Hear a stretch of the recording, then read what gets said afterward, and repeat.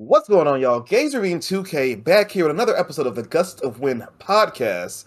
I have Steuben in my general vicinity. I'm not sure. I still don't know if it's my left or right, Stu. Where are you?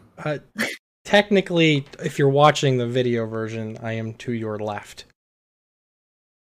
Like if they're facing us. But I'm on your right. So stage left, your right. Steuben's here. He's here somewhere. And that's all I know. I don't know where, but he's here somewhere. Stubby, tell me about your week, bro.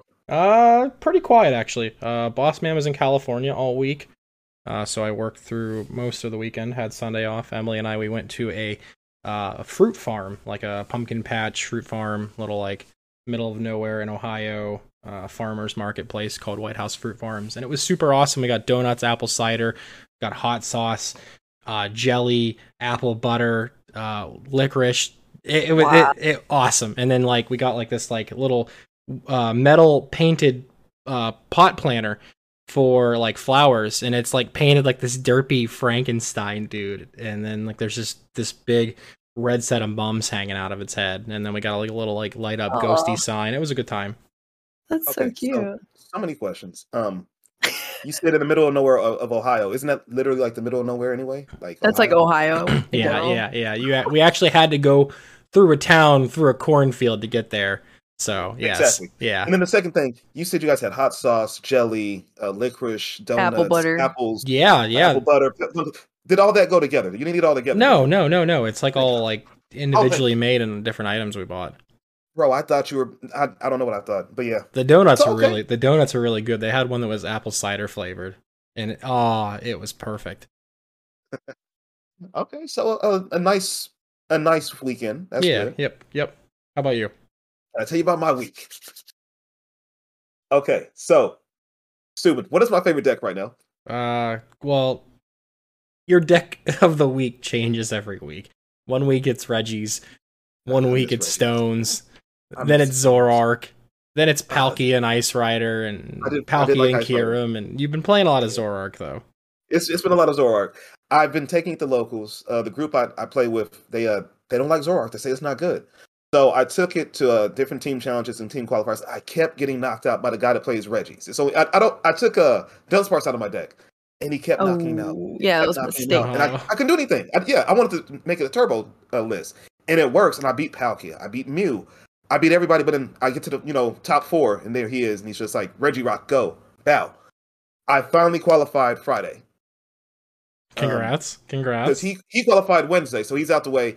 I ran through everybody Friday, qualified for a team challenge, played in the tournament this past Monday after everyone was giving me a hard time about it yesterday, and I took top 4 there too. And this is just a regular tournament, no team challenge. But my thing is, I'm just saying Zoroark has a place in this meta. I feel like it could really be well. It's top 8. Yeah, regional. Yeah, it did. Have you looked at that list? That list is nice. Yeah, I did. Yeah, I did look smooth. at it. The double parasol piqued my interest. Not even the parasol, the Sharon. The Sharon's care comes in handy more than you think. Like my deck beats like all the big meta, but it loses the Lost Box, which is everywhere. So I'm like, I'm losing to the most popular deck, but I can beat Palkia, Mew, everything else, no problem. It's just I don't know how like people didn't put 2 and 2 together with like Sharon's Scare, so like just immediately because my thought process was it's a glass cannon. I'd knock them out, they knock me out. We just go back and forth. It's just a slugfest.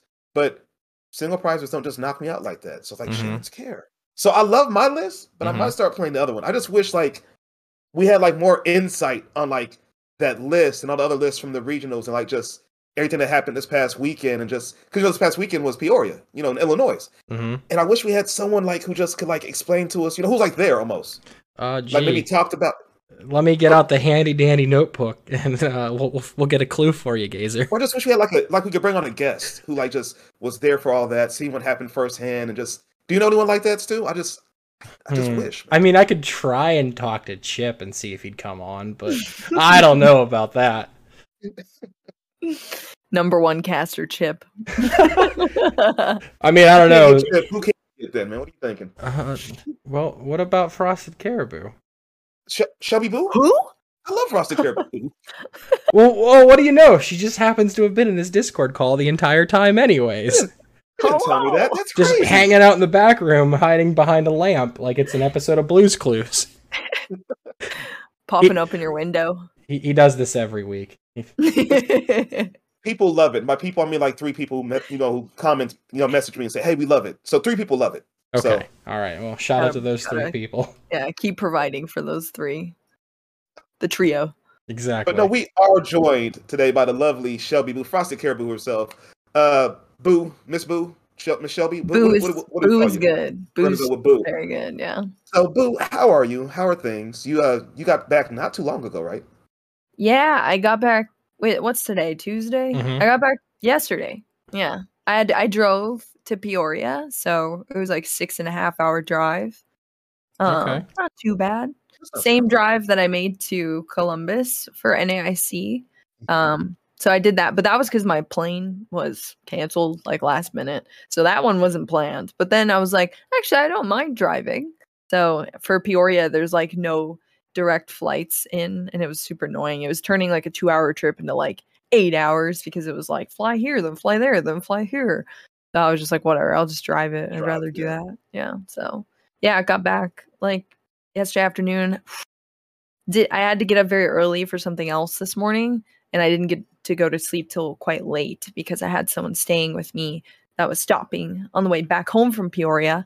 So I got very little sleep. So after I did my thing this morning, I took like a 4-hour nap in the middle of the day, pretty much. Power nap. I wish I could get those in. I miss naps. Oh, yes. Man. And now we're here. I'm happy to be here. Thank you for inviting me. Thanks for joining us. You like popped into like one of my streams on Twitch, and I was like, oh my god, what? No way. Is this real? I like freaked out for a minute, and I was like, I gotta ask. I was like, would you join us on here? And when you said yes, I was like, all right, I'm gonna DM you tomorrow. I was so excited. Oh, that's awesome. Yeah, that was the funniest reaction ever. I just like did a wave or something in Steuben's stream right when you were ending too. Yeah. And you were like, oh my god, is that Frosty Caribou? And I was like, what? Frosty Caribou. I did. I totally did. Best reaction I've ever gotten. It was awesome. I am curious though, Boo. How'd you stumble across Steuben's stream? He was streaming his single prize showdown. He used to do a series of it, tournaments on Limitless. It was once a month and became, every, bi-weekly. And he just brought it back that week. How'd you come across that? I actually, so when I play PTCGO, I like to watch streams as well. I've been absorbing a lot more content since I started casting. So I usually just pull up a stream and start watching it. I don't know. You all must know Optimal 60, Michaela, right? Yep. Yeah, Michaela actually told me that she's friends with you, and I was like, "Oh, Steuben! I think I've seen Steuben on Twitter or something." And so I kind of like knew you from online a little bit. But then, when I popped on like who's streaming PTCGO, I saw your stream and I was like, "Whoa, I know Steuben kind of." So that's awesome. Your stream and joined. That's awesome. Twice somewhere. Okay. Yeah. No, people really love those tournaments, except for the ones that like we don't ban anything, and then it turns into a nightmare. So for the context on the tournament series, sometimes is like it's single prizer, and like we started doing it before GLC popped off and was a thing, and then we would ban cards every time there was like a winner. So we had a really large one in January of last year, and Pumpkin Amy won, and I was like, all right, well, I'm going to ban Birdkeeper, I'm going to ban Rowlet and Hoopa, have a nice day. And so for the next tournament, like, people started playing, we'll play Infiltrate or Dragapult, we banned that, and eventually we had to ban Weezing, and then we did one where we did no bans, and it was nothing but Weezing mirror matches. Oh, no. And it was a nightmare for all of that. That sounds complicated. And then this time it was all Lost Box decks. And it was just Sableye, Cramorant back and forth. Oof. So the next time we're banning those. What about that time LDF won one with a Rapid Strike box? Yeah. LDF plays in them every once in a while, and he won one with a like Urshifu. Baby Urshifu. Yeah, baby Urshifu, Octillery, and all these other Rapid Strike cards. And I was just I got to ban this card now too. Because then everyone's just going to see, LDF won with this. This must be good. Yeah, let's all play and then let's all play it. So I took top 4 with Weezing, and then he banned it. I was like, what are you doing? I was going to win the whole thing next time with Weezing, and he banned it. I haven't played in it since. So I refuse. I don't unban Weezing. The ban. I don't think I could ever let Weezing come back into that format. Like, I don't want to ban Comfy and like Chorus and Mirage Gate, but you might have to. I think they're okay as long as I ban Sableye and Cramorant. I think it'd be all right. Yeah, Sableye a menace, man. Sableye a menace. Sableye is a menace. It definitely dominated this weekend in Peoria. It did. Tord. You can't flush the Tord, as I like to say sometimes. Taking the dub over the whole thing with Lost Box. I've said it a few times before. What? You can't. He's so good. It's a bad pun, but like, come on. Flush the Tord. You can't. What hasn't he won? What hasn't he won other than Worlds? No matter how hard you try, you can't flush the Tord. Okay. This was actually, I think, his first U.S. regional that he took. Yeah, he's been on an absolute tear. Yeah, it's crazy. This guy's a monster, man. He goes to every other regional. Like, I mean, he does it for a living, so yeah, he's a monster, man. How are you doing this? He's not a monster.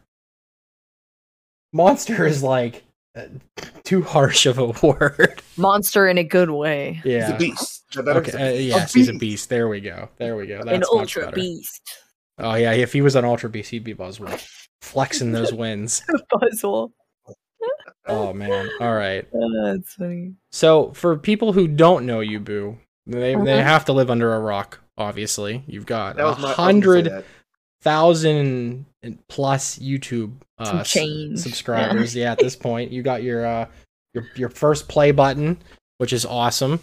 I haven't even hung it on my wall. It's just sitting in the box next to me, actually. You had that for about 3 or 4 months now, haven't you? I know.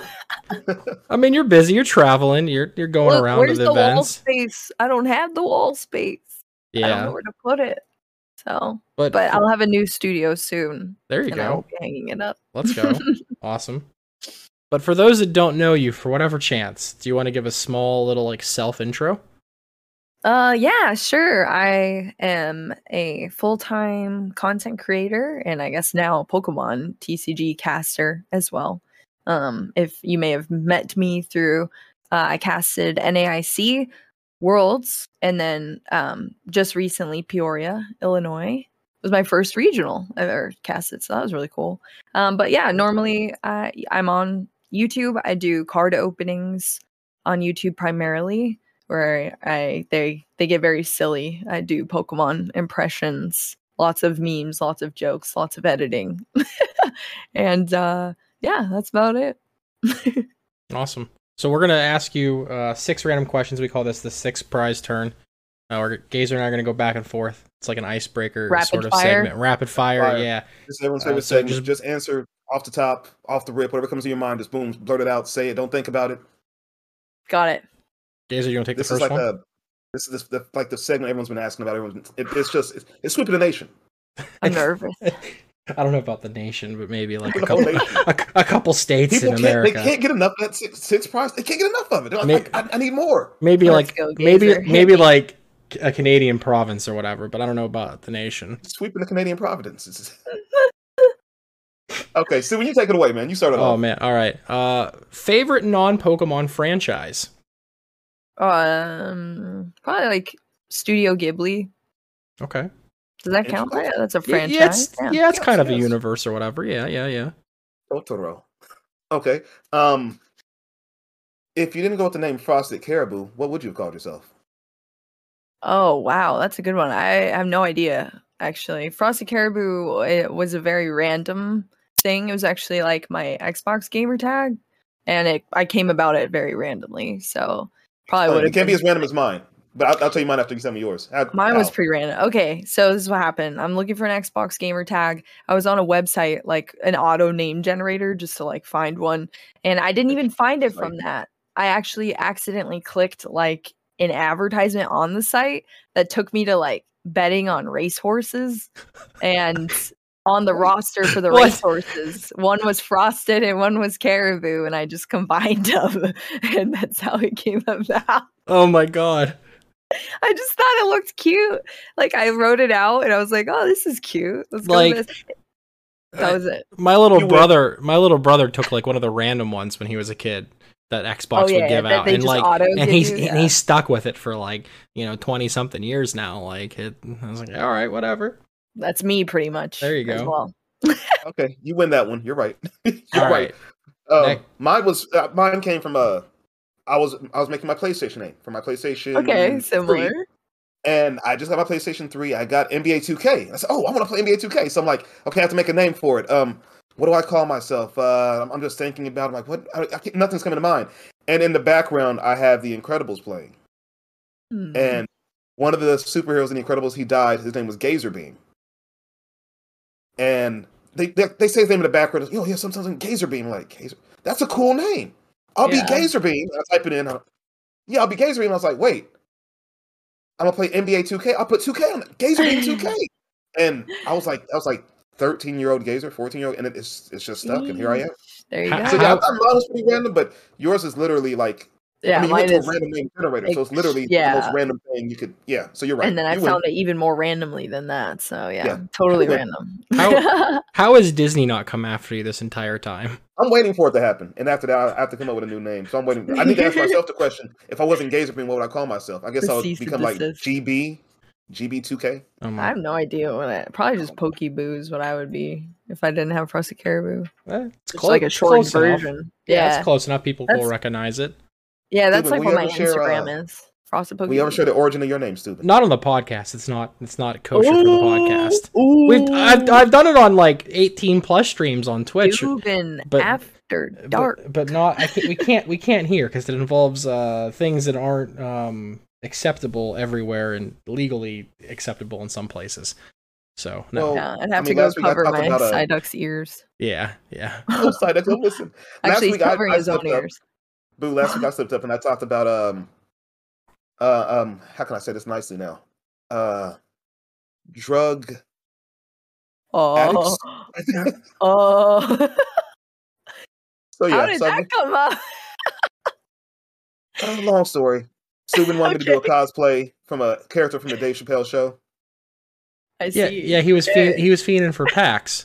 Yeah. I see. Yeah. Packs, man. I got them packs. So I understand. So he just kind of lost. He kind of lost his mind there for a minute. Yeah, and I was like, "Wait, we're on YouTube. Can I say that on YouTube? Can I say that on Twitch? Where can I say this?" So stupid. Everyone's asking for that After Dark of Gust of Wind, man. The people they're demanding it. They're asking for it, man. They want the Gust of Wind After Dark. Ooh, that sounds fun. I don't think anyone's actually asked for that. You're coming in droves. They're demanding it, man. It's happening. Look at the chat. I don't know about that. I don't know. Gazerbeam 2.0 asked for it. Just a new user in the chat.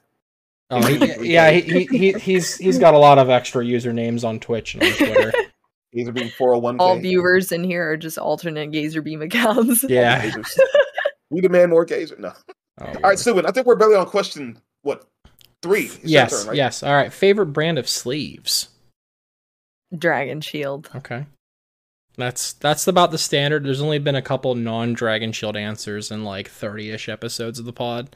I'm gonna guess probably if they're not Dragon Shield, maybe Ultra Pro. Somebody said. One person said Ultra Pro and 2 people have said Ultimate Guard.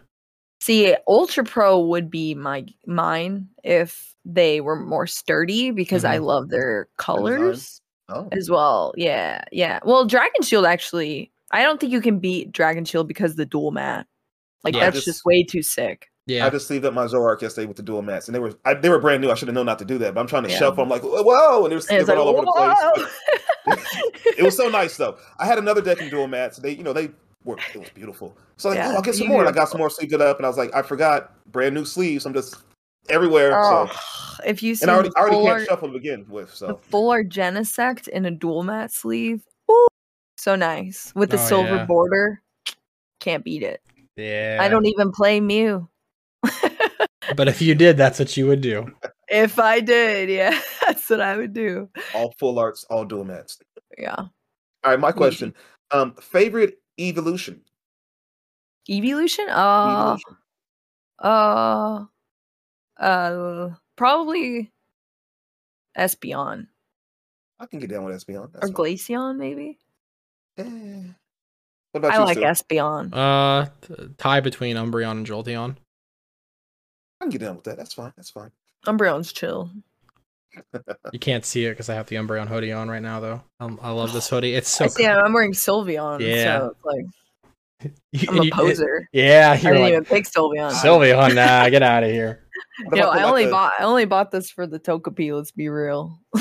Oh, the babies on the sleeve. Oh man, the babies, yo, like the drip, the drip.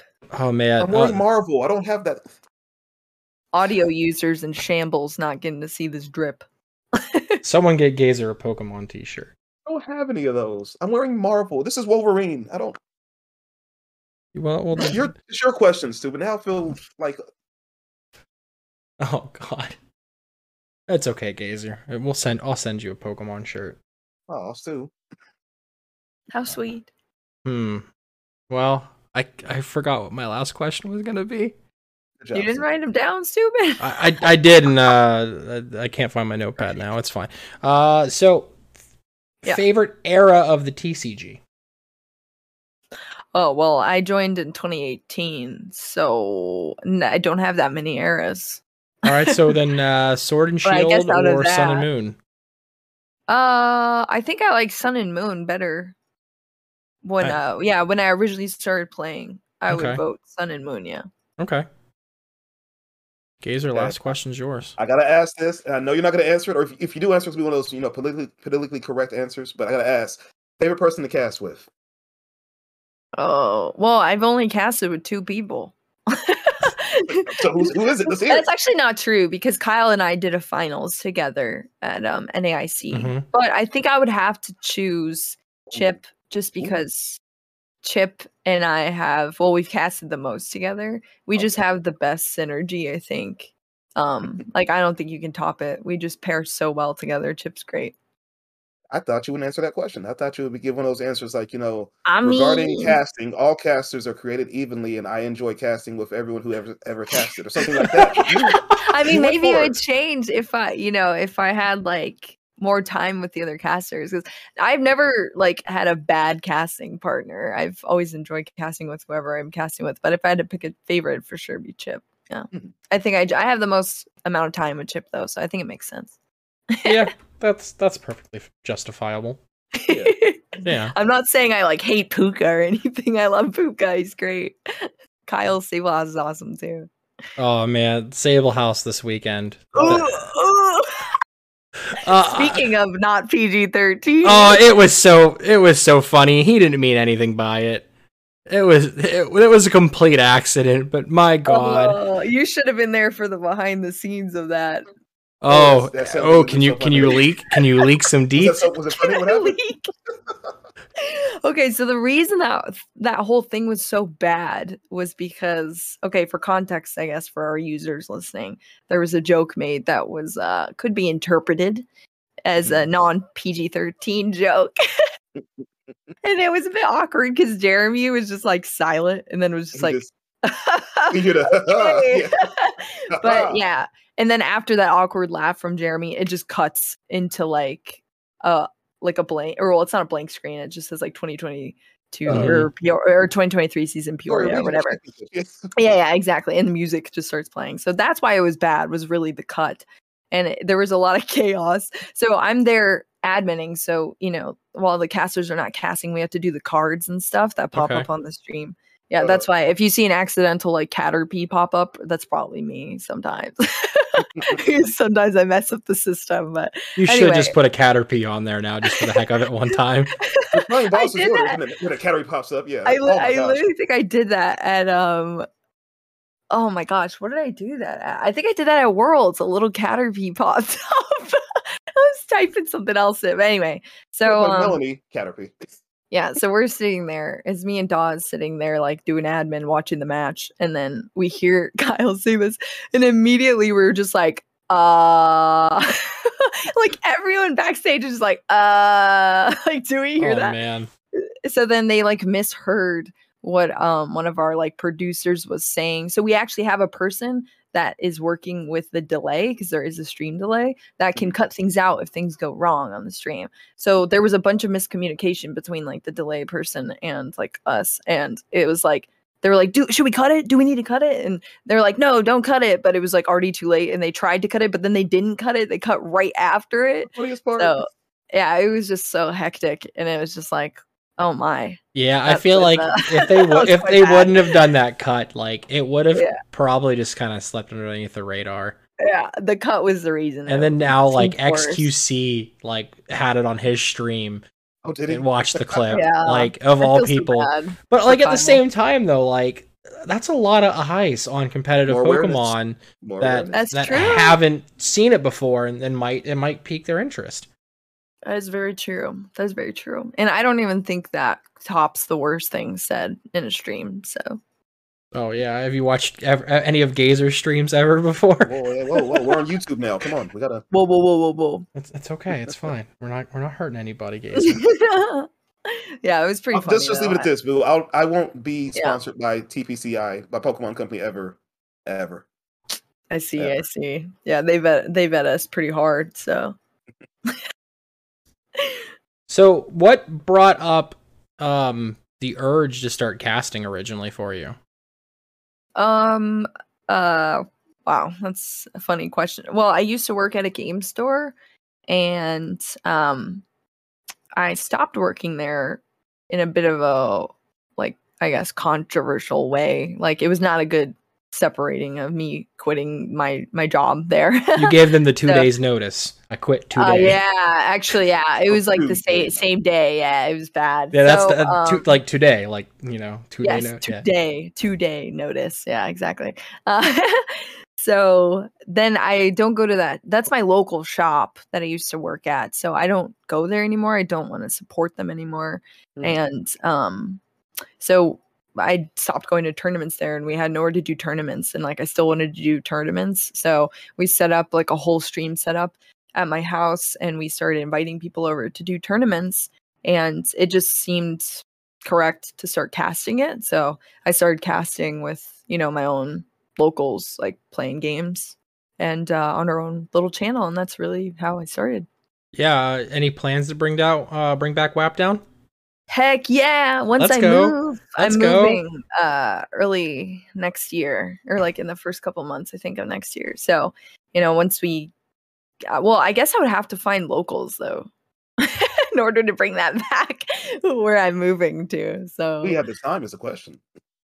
Yeah, no, I think so. I think we could make the time. Yeah, for sure. Awesome. If I brought some more people on board to help out, I think so. I would love to play in them though as well. So not just cast them. So that's the only issue, is like, I know how to run the setup, so it'd be more about teaching someone else how to do like the casting and the setup, because it's actually a lot of work behind the screen. So yeah, I've done one of our locals. I would drive an hour every week to go do it in Ashtabula, Ohio. Yeah. Wow. And so some of those VODs exist on YouTube, and we did them live on Twitch, and then chopped them up and edited them and moved them over. But it was fun. It was a lot of fun. I miss doing it. My laptop kind of gave up on me a little bit, so I can't do it for the moment. But, you know, eventually. I'm out.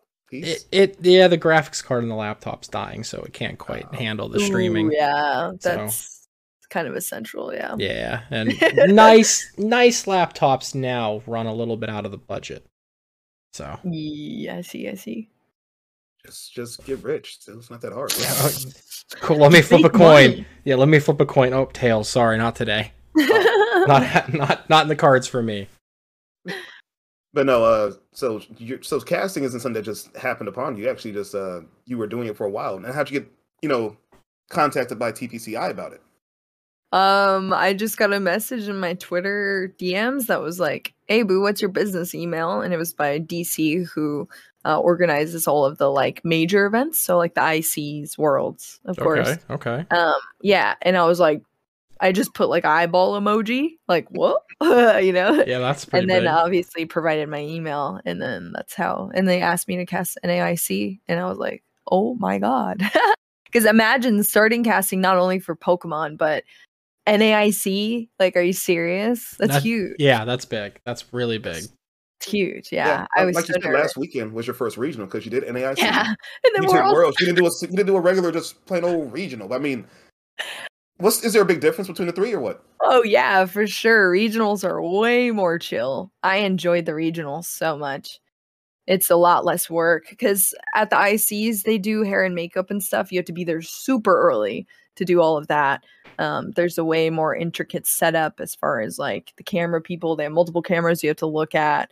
It's and it's a lot more work. You do a lot more casting. So the regional was like a billion times more chill. Our calls are super late because we don't start casting till round 4. So it's like, I think our call time was like 10:15 or something, which usually I'm waking up at like 5 a.m. for ICs.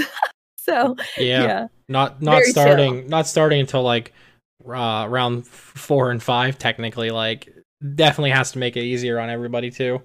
Oh yeah, for sure, definitely. And we only stream 1 top 8, 1 top 4, and then finals. Yeah, so instead like of all of them. Super chill. Yeah. Yeah, I feel like when I go to regionals and play, I see a lot more casters on the floor at regionals than I have at like ICs and worlds and whatnot. So it makes a lot of sense. Yeah, I was absolutely dead after NAIC and worlds, like just absolutely exhausted. At least, you know, after Peoria, I was able to actually go out and like have some fun and, you know, sing karaoke. We seen the tweet.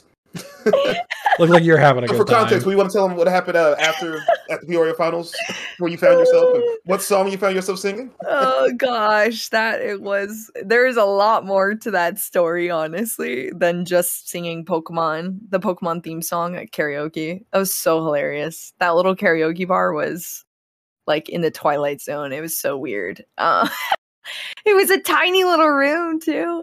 And it was funny because it wasn't even like I was there with like other casters or anything. No one wanted to go with me to go to this karaoke party. It was supposed to be like the staff that was working the event, like, you know, the people running the production and stuff. And then the casters obviously are staff too. But nobody came except for like the tournament or the entire event's like organizers and like the Arcanine, the folks that run Arcanine labs and stuff like that. So it was all like, you know, older folks, you know, the people who were running the entire event. And then just like me and Phoebe, who's one of the Go casters, were the only people there aside from that. Was AJ there? Did AJ come and sing?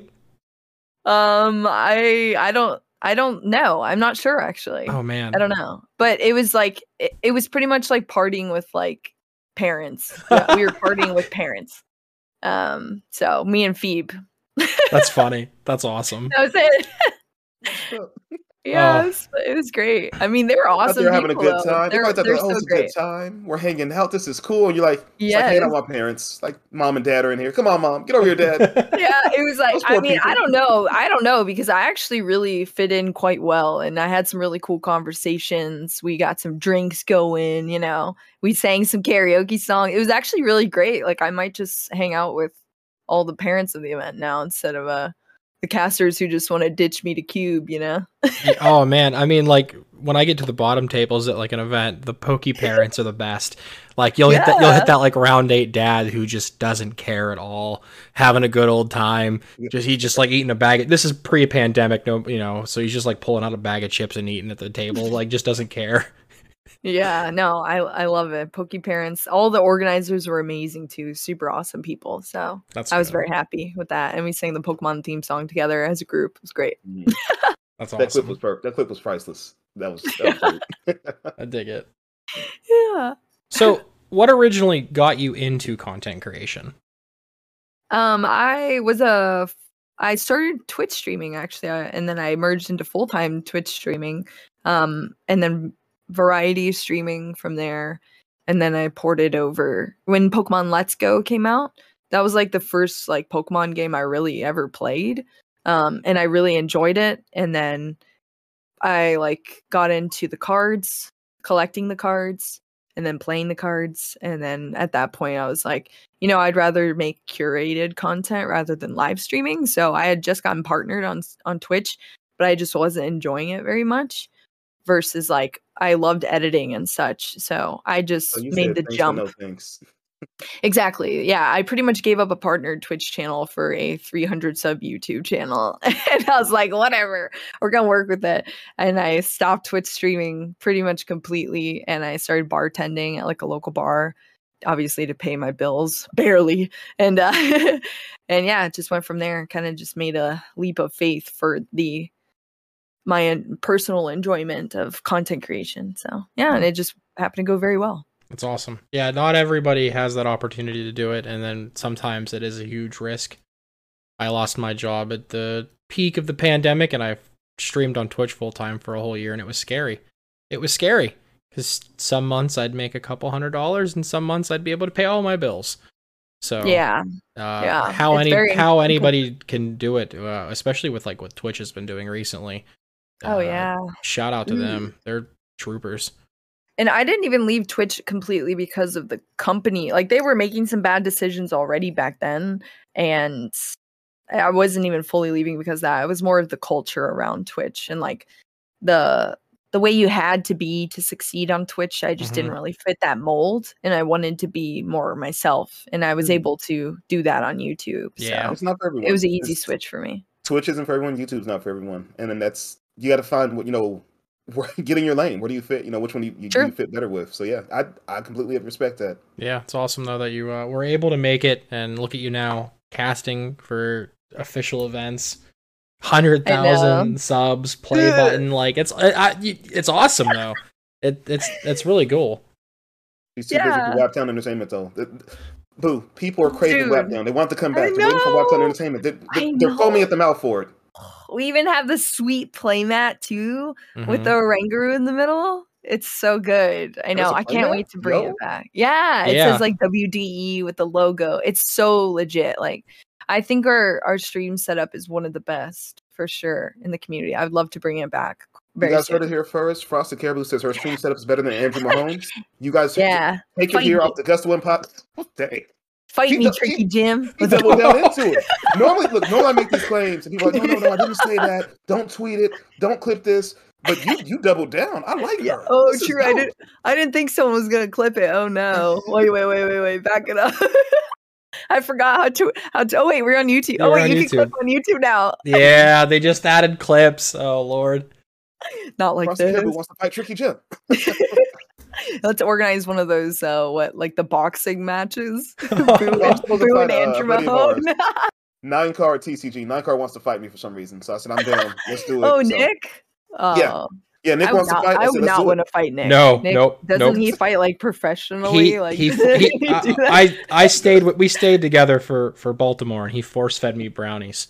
He told me, you're gonna eat this brownie and you're gonna like it. And I did like it, but I'm upset with Nick because Nick promised me cookies and showed a picture of the cookies in our little group chat we had, and then never brought me the cookies. So I'm also trying to fight Nick. Well, I mean, he and I and a few other people are in a little hidden part of the Discord server. I'll add you to it afterwards, and you can come in and harass him. Ooh, he won't know. He won't know. You'll catch him completely off guard. Yeah, I'll do the secret. Boo, you're here? Yeah. Now what? Yeah, I'm here to pay up. Where's the cookies? Yeah, punch you for the cookies. he made cookies at NAIC, and they were the bomb. And then that's what I was talking about for NAIC. Yeah, he promised me cookies. And the brownies he made for Baltimore were really good. Yo. So he's somehow master of jiu-jitsu, but also like a culinary baking expert. Man of a million talents. Many talents. Seriously, yeah. Dang. Yeah, I think 9-card is supposed to fight everyone. It's supposed to fight myself. You want to fight him? I think our boy Sunny, the real Sunny Games, wants to fight him too. So, Zubin, you want to fight Nick while you're at it, or God no, no, I don't. I don't want to be a can of cream corn. They'll beat me into a pulp. I'm just saying. Boo, I don't know if you noticed, but this isn't your typical podcast. No, it's very chill. Yeah, we don't have a strict regimen we stick to and a strict schedule, and whatever happens, whatever comes out. This is dangerous though, because I could talk for hours on here. I'm telling you. Ooh. tell the deeds. Drop the dirt. Yo, chill. Let's hear it. Wait, are we done with the rapid fire questions? Was that it? I don't even know where we were at. I think. Oh, that was just questions about me. I think now. Yeah. We're done with them. Yeah. We're just wrapping it. I mean, those questions weren't. I mean, those answers weren't very rapid. We kind of went into details and started talking. Yeah. Sorry. So it wasn't really. I don't know if we took 6 prizes in one turn. We probably took 6 prizes in a course of like 12, 13 turns. So longer than a typical Pokemon game. It's fine. No big deal. It's good times. So with Peoria, With Tord taking the win with Lost Box, how do we see that top 8 metagame shift into SLC? That's a good question. I think, well, so the finals match, I didn't think got to really showcase the match very well. I mean, we obviously know the second Poor game. Cal. Yeah. Yeah, poor Cal. Cal. Indeed, that was quite the donk.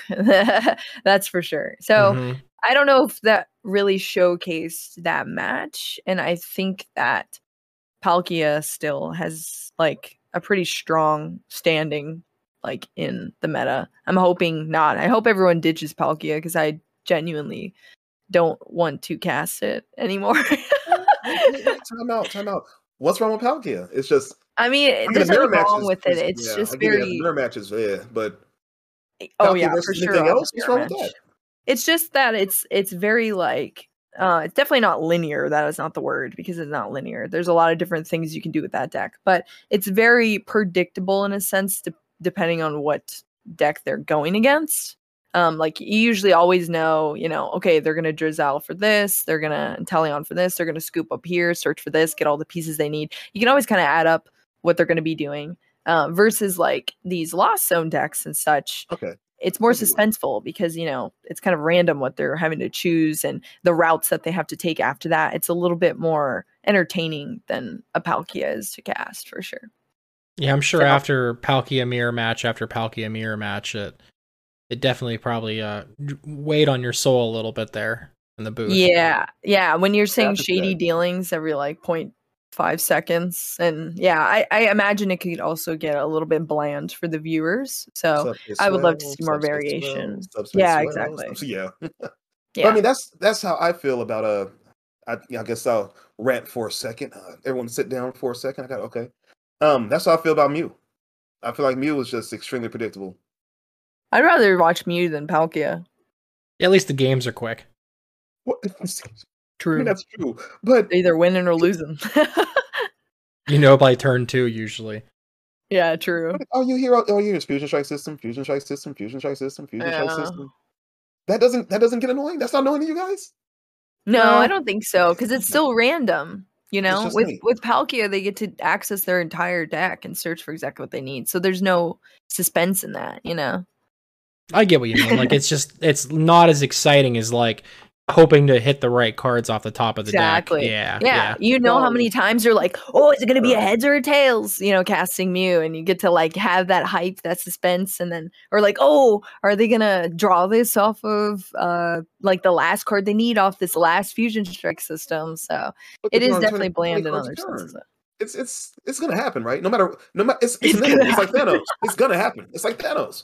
They're drawing 20 cards a turn. I don't think Andre Chasen would agree with you on that one. Oh man! Flashbacks to World. I was happy for him. Like, hey, Andre, congrats, you did it. I said, I'm happy it ended like that, but you did it. I'm sad it ended like that, but you did it. I'm happy you did it though. You got there, top 8. It was quite sad. I know. I said the same thing. I talked to him. I was like, hey, great job, and he was like, I would have loved to like play the game. That would have been cool. I was like, too soon. Yeah. Last night at locals, I was playing Zoroark, which I'm bullying everybody with my local meta, and I ran into a Palkia deck, and I was expected to be a good game. She bricked both games. She couldn't get a Drizzle out to save her life. I'm like, it's a Drizzle deck. You can't. It's Inteleon engine. You can't get Drizzle. I mean, and she bricked twice. We watched that happen with Cal too. Yeah, when that deck bricks it's not just a brick; it's a brick wall. Yep. Yeah. It's a brick house. Oh, he had to attack me with a Manaphy. Sorry, I was singing the song in my head. Oh Lord. No, I mean, like, I get it though. Just like the fact that like it whatever happens is completely, at the RNG taking the wheel versus just all right, cool. I'll search for this. You're like, hey, pre-map the turn, so it's like we already know. And then a lot of it is also like they're shuffling and stuff, So I'll give you the shuffling. I'll give you that part. I think the most exciting thing to happen in Palkia. I mean, I guess the like cross switchers turns are somewhat exciting, but also like you know it's happening because they're searching out the cross. It sounds like you're trying to talk yourself to being excited about something. I guess the cross switchers, maybe. Yeah, I'm like, I guess, baby. I mean, you can't beat when Yoshi used Oranguru Primate Wisdom for a boss's order, the last card needed. Like on the last turn that it was able to win the game as well. Like that's just like that's Pokemon right there. You know, Shady Dealings is just kind of it's good. I'm not saying it's a bad deck. It's a great deck, but it's bland for sure to watch. If you're looking for some fun RNG, can I interest you in Ambipom? Oh, I already play a deck with Ambipom. There we go. I like you again. Okay, this is fine. Okay. Yeah, that was one of his flavors of the week was Ambipom. Wait, what do you use it with? Cherim. Oh, Ambipom, okay. Cherim. I had a Radiant Charizard in there. My first week I went like 3-2-1. I was like, I can actually win games with this. I'm gonna bring it again. And then the next week I went like 1-4 or whatever it was at locals, and I became public enemy number 1. Everyone hated me. I was cussed out. I got flipped off 3 times. Whenever someone like people was fist pump, like knocking out a 90 HP Ambipom, like yes, I killed it. Yes, it died. Yeah, you suck. I hate you. I hate you. I'm like, whoa. Yeah, Whimsicott. Whoa. Whimsicott GX vibes. Oh Whimsicott yeah, vibes. Big time. Yeah. Oh yeah. Yeah. See, I use Ambipom in a deck that is not very good. I'm still trying to perfect it and make it good, but it's not good so far. I got a list for you. I gave it to Pokemon, and she didn't do very well with it. She took a couple cards out and just. I love Emmy, but apparently she can't play the Ambipom. But I got a list if you need one. Okay, yeah, I'll take it. I can rock the Ambipom for sure. I use it with the Loopy Lasso, Venusaur. Oh, from Pokemon Go. Yes, the one that's like a automatic gust. That one. Yeah. Yes. Well, it's not automatic. It's a coin flip. So still very RNG. You're just flipping all over the place. Exactly. So you just lead Ambipom, and then you set up multiple Venusaurs with rare candies. And then all you're doing the entire game is blocking them from being able to attack you, but you're also loopy lassoing all their Pokemon, so they have to burn like all their switch out cards over and over and over again. If they don't have any, they're stuck. And then even if they do get the switch out, they still have to flip a coin whether or not the attack actually goes through. So very annoying to deal with. That's cruel. Yeah. I had an attacking Ambipom deck, and people got annoyed with that too, because I would, I flip coins for the attack, and they're like, "Stop flipping heads!" I'm like, "Sorry." I knocked out one guy in sudden death of game 3. I flipped 7 heads in a row and won, and he was so hot, and I was so just excited, just like it was so fun. So I get the RNG, I get that. That's how I feel whenever someone plays the popsicle card. I'm like, man, everyone gets behind flipping that. heads over and over and over. Oh, with like some Stonejourner and whatnot. Yeah. Everyone gets behind that, right? No one hates Lucky Ice Pop. I mean, I do. If it's on the other end of the table and they keep flipping heads, then I hate it too. Yeah, I hate that. Yeah. Oh, you just healed 280 damage off your 330 HP Stonejourner. Oh, exactly. It's so bad. Oh, you just like quit the game after that, with like one pop too. You use one card to heal 200 plus damage. They heal it all off, and it still goes back to their hand anyway. And they can still play a supporter. Yeah, exactly. That card is whack. Yeah, that's insane. I like that. I like coin flips, except for Tremormatic. What about Crushing Hammer? Yeah, you're right. Oh, but no, so down at Peoria, there was nothing fun like that. It was. Oh, there was some fun. You saw the Vikavolt deck? Mm-hmm. The Vikavolt? I'd say that's pretty fun. That's a stall deck though, so let's get into some details about it then. What was give us some of the behind the scenes things we couldn't see that you saw. Well, I only saw it because we're like the first day, we're trying to figure out who's playing some cool stuff, because if they continue to succeed throughout the day, then we obviously want to have them on stream because it's a cool new deck sort of thing, or something that's fresh, I guess. Mm-hmm. But yeah, I don't think that was one. Pretty much once you take a tie, like you don't even have to take a loss. If you take a tie, you're not going to be on stream because we only take undefeateds up until the win-in-ins. Once we're at the win-in-ins, then we start taking win-in-ins because that's exciting. It's like, oh, you win and you're in. Yeah, exactly. So, there's this Vikavolt deck. I don't even think it took a loss when we were looking at it, but I think it took a tie. But I don't remember exactly what was in it, but I know it was like, I'm pretty sure it was like a Vikavolt with Lost Box cards in it as well. I don't know. I didn't see the full list, but it was it was a stall. Stall deck. So I mean, it locks your item cards, and there was a little bit of banter before Peoria about potential Vikavolt lists, and this was the only one I saw that was actually doing pretty well. Yeah, people definitely hyped it up. They hyped up Empoleon, which kind of like fell on its face a little bit with the path to the peak and the lost box. I mean, okay, so, but you all didn't see when the Empoleon was working, because I can't tell you how many like tables I walked across where someone started Empoleon playing against, they're either playing Reggie or Lost Box, and they couldn't do anything, so they were winning. Attach pass. Yes, absolutely. So, you know, the Empoleon's a very controversial thing, and especially when so many decks are like teching against it with the canceling cologne, and you know, I mean, Towards List played like 18 switching cards and stuff too. Mm-hmm. You could just get escape roped and get rolled. So I don't think one Empoleon really makes sense. I think you'd have to commit to two, but it's just hard to like. It's like, do I make that commitment to two Empoleon that I have to get out first turn just to block and change my entire play style, or do I just cut the two Empoleon and play better cards in my deck and win more matches? You know what I mean? So. Yeah. You're right. And then, you know, they were playing Path of the Peak too. So like, if they didn't have the switch cards, then they had the Path of the Peak, and it doesn't matter at the end of the day. Yeah, exactly. And like Tord played Double Blower, I believe, to be able to 3, I think. The Lost Vacuums. Yeah. I don't. In my head, I'm thinking Field Blower, like old habits from forever ago. But yeah, being able to just like get rid of the stadium, put an extra card in the Lost Zone. Oh, cool! Mm-hmm. I have 8. I can get rid of my own path. I can go to 10 now and then have a good time.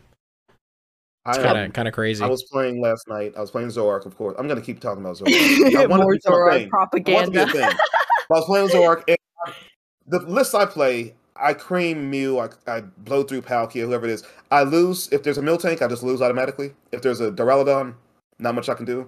And then Lost Box, I struggle with mightily. So I played a guy playing Lost Box, and it was Towards List. And I was like, here we go. Because I knew the list, and it's a good list. He has, you know, it's like four of every switch out. And in my mind, when I saw that, it's like, why don't people do this anyway? And then Tort did it, and now everyone else is doing it. But I'm like, it was 4 of every switch out, and he's just switching back and forth, and he's jamming. And one turn I only had did I have a Mew in play? It was just Mew. I played Mew in my list. And it's just a regular just Mew sitting out there. And that's all I can get out. I said, hey, if you got the cram, go for it. And no, I had 2 Mew. I'm sorry. I said, if you get the it was his second turn. So if you can get the Sableye, go for it. And he's jamming. He's moving back and forth, and he's lost vacuuming his own tool cards and his stadiums. And he's like, got it. I'm like, yeah, go ahead, play some damage counters. You know, you did it. You won. So I struggle against that Lost Box, but it's such a good list. And it's very good. Yeah, I think it's very good. Honestly, if I was going to SLC, I'd probably be playing Duraludon. Straight up. Duraludon's so good in my eyes. I love Duraludon. I don't think enough, like, nobody plays it either. And I feel like I think there might have matches. I think Limitless did get a lot of the day 2 lists up, and I think there were a couple Arc Duraludons, but not too many. Oh. I'm gonna scroll through real quick and see, but I think there's at least 1 or maybe 2 total. 31st placed Ellie Greenfield played Arc Duraludon, and then that's sick. there was an Arc Aggron 71st place, which is in the same vein. Similar. Sackett Bremer 77th with Arc Duraludon, and Sackett played and he had Duraludon. Yeah, he had Colress in his list, I believe, as well. Heck yes. So yeah, that's what I'd be playing for sure. So yeah, there were a couple big Arc medley. I just like Duraludon, like, as a deck, though. I've always loved it. So it's my jam. I was a Duraludon main too. I like Duraludon. Me too. I like the card. It's very, very chill. I mean, you don't like it when it's bricking, though. That's for sure. Oh yeah, that's for sure. Yeah, I've never played the Stone. Well, actually, I played Stone Journey online. I feel like that one would be much worse in paper, though. But Duraludon seems to work better for me in paper than it does online most of the time. Yeah, it's a pretty solid deck. Yeah, so that's your SLC pick. Gazer, that's what I Gazer, that's what if I you were gonna play, what would you? Too. If you were gonna go to SLC, would you play Zoroark? Clearly. Why are you Yeah, of asking a course. question know the answer to? What are you doing? Come on. We all know the answer. Of course. Okay, you're playing Ambipom, sorry. Ambipom. And then Sableye just knocks out everything. Yeah. Yeah, you gotta play for Parasol at that point then. We're gonna get to the point of quad Parasol in any deck that's a single prizer that is not Lost Box. That'd be ridiculous at that point. They can just Lost Vacuum that too. Yeah. It's just gone, and that just helps them out. Yeah. Mhm. But, I mean, that Zoroark list, play 2 Parasol, play the Sharon's Care. That I might copy that Zoroark list. I enjoy mine, but that one's really nice too. From Peoria, the weekend's over now. We've seen the decks are out, the leaks are there. What do you guys take from that? What do you guys think is going to happen with the meta? It's hard to say.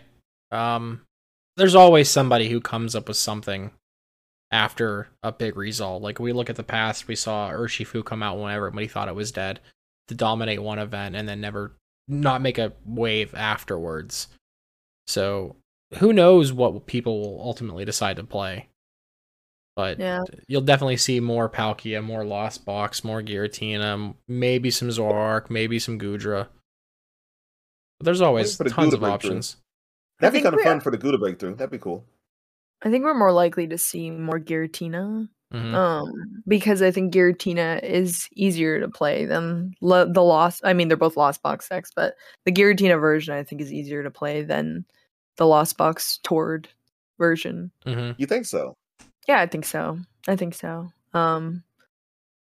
Yeah, I'd say so because you have more options. You're not always working with like the one prizers. You have the Giratina to take a lot of wins off of like other weird decks you're gonna run into. Obviously, we saw John Ang play it differently without the Giratina against the Lost Box, so you have that variation as well that you could do.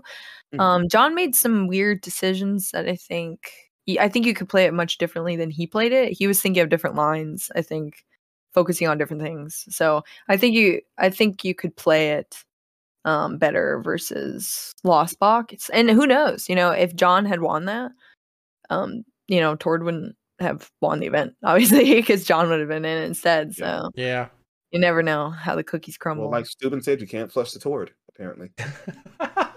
Come on, it's funny, man. Tord's great. Yeah, I was happy. I mean, that was my first time ever casting Masters finals. I've done juniors and seniors, so having Tord in my first ever Masters final cast was great. Like, I couldn't have asked for anything better.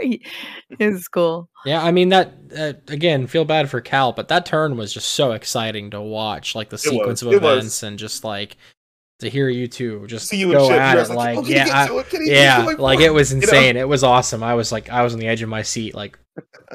Yeah, it was it was probably like one of the best moments of the whole thing, and it was right at the end too, so it's perfect.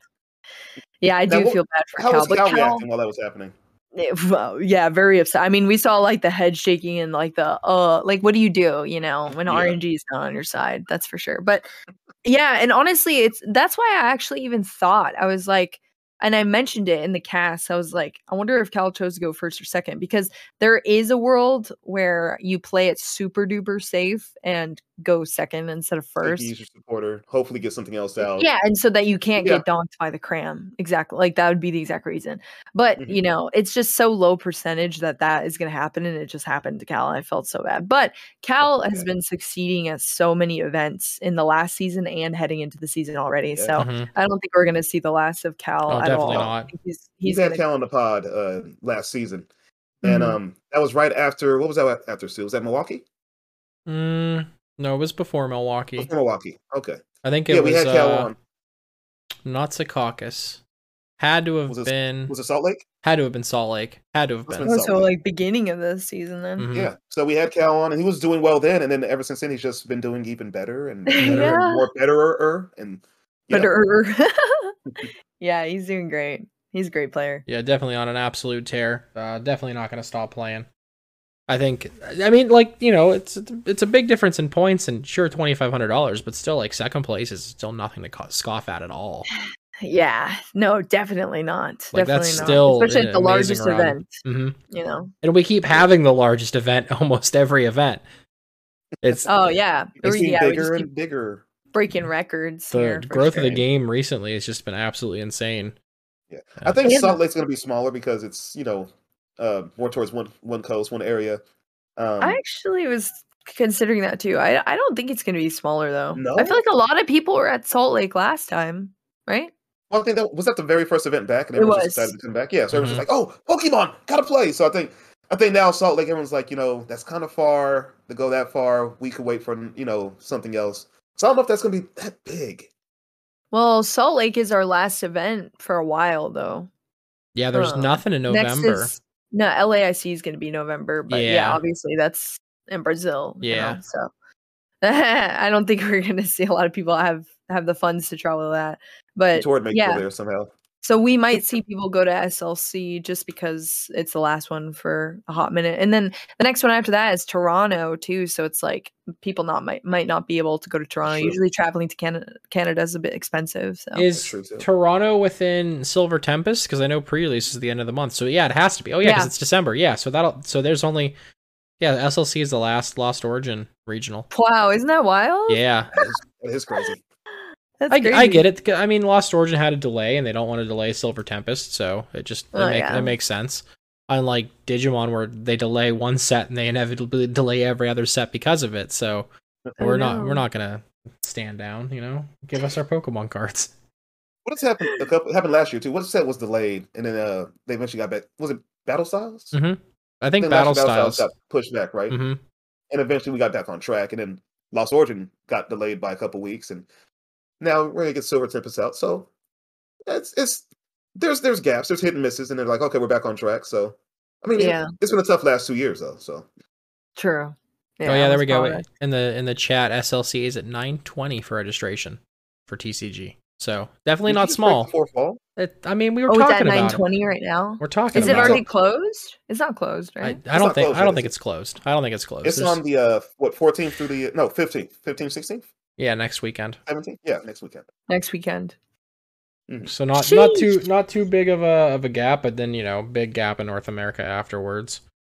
I'm excited for Silver Tempest, except for all the secret rares being already leaked out and whatnot.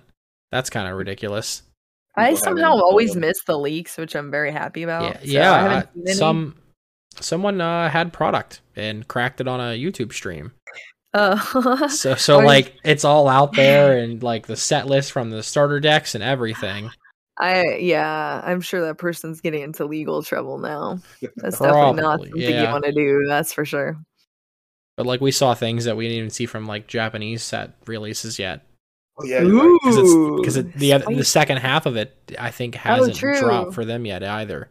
Oh yeah, that's true. We're getting pretty close to parity with Japanese releases then apparently. Yeah, the format is quite close now. Well, I think that's what they're aiming for after they after they pushed back rotation and everything, right?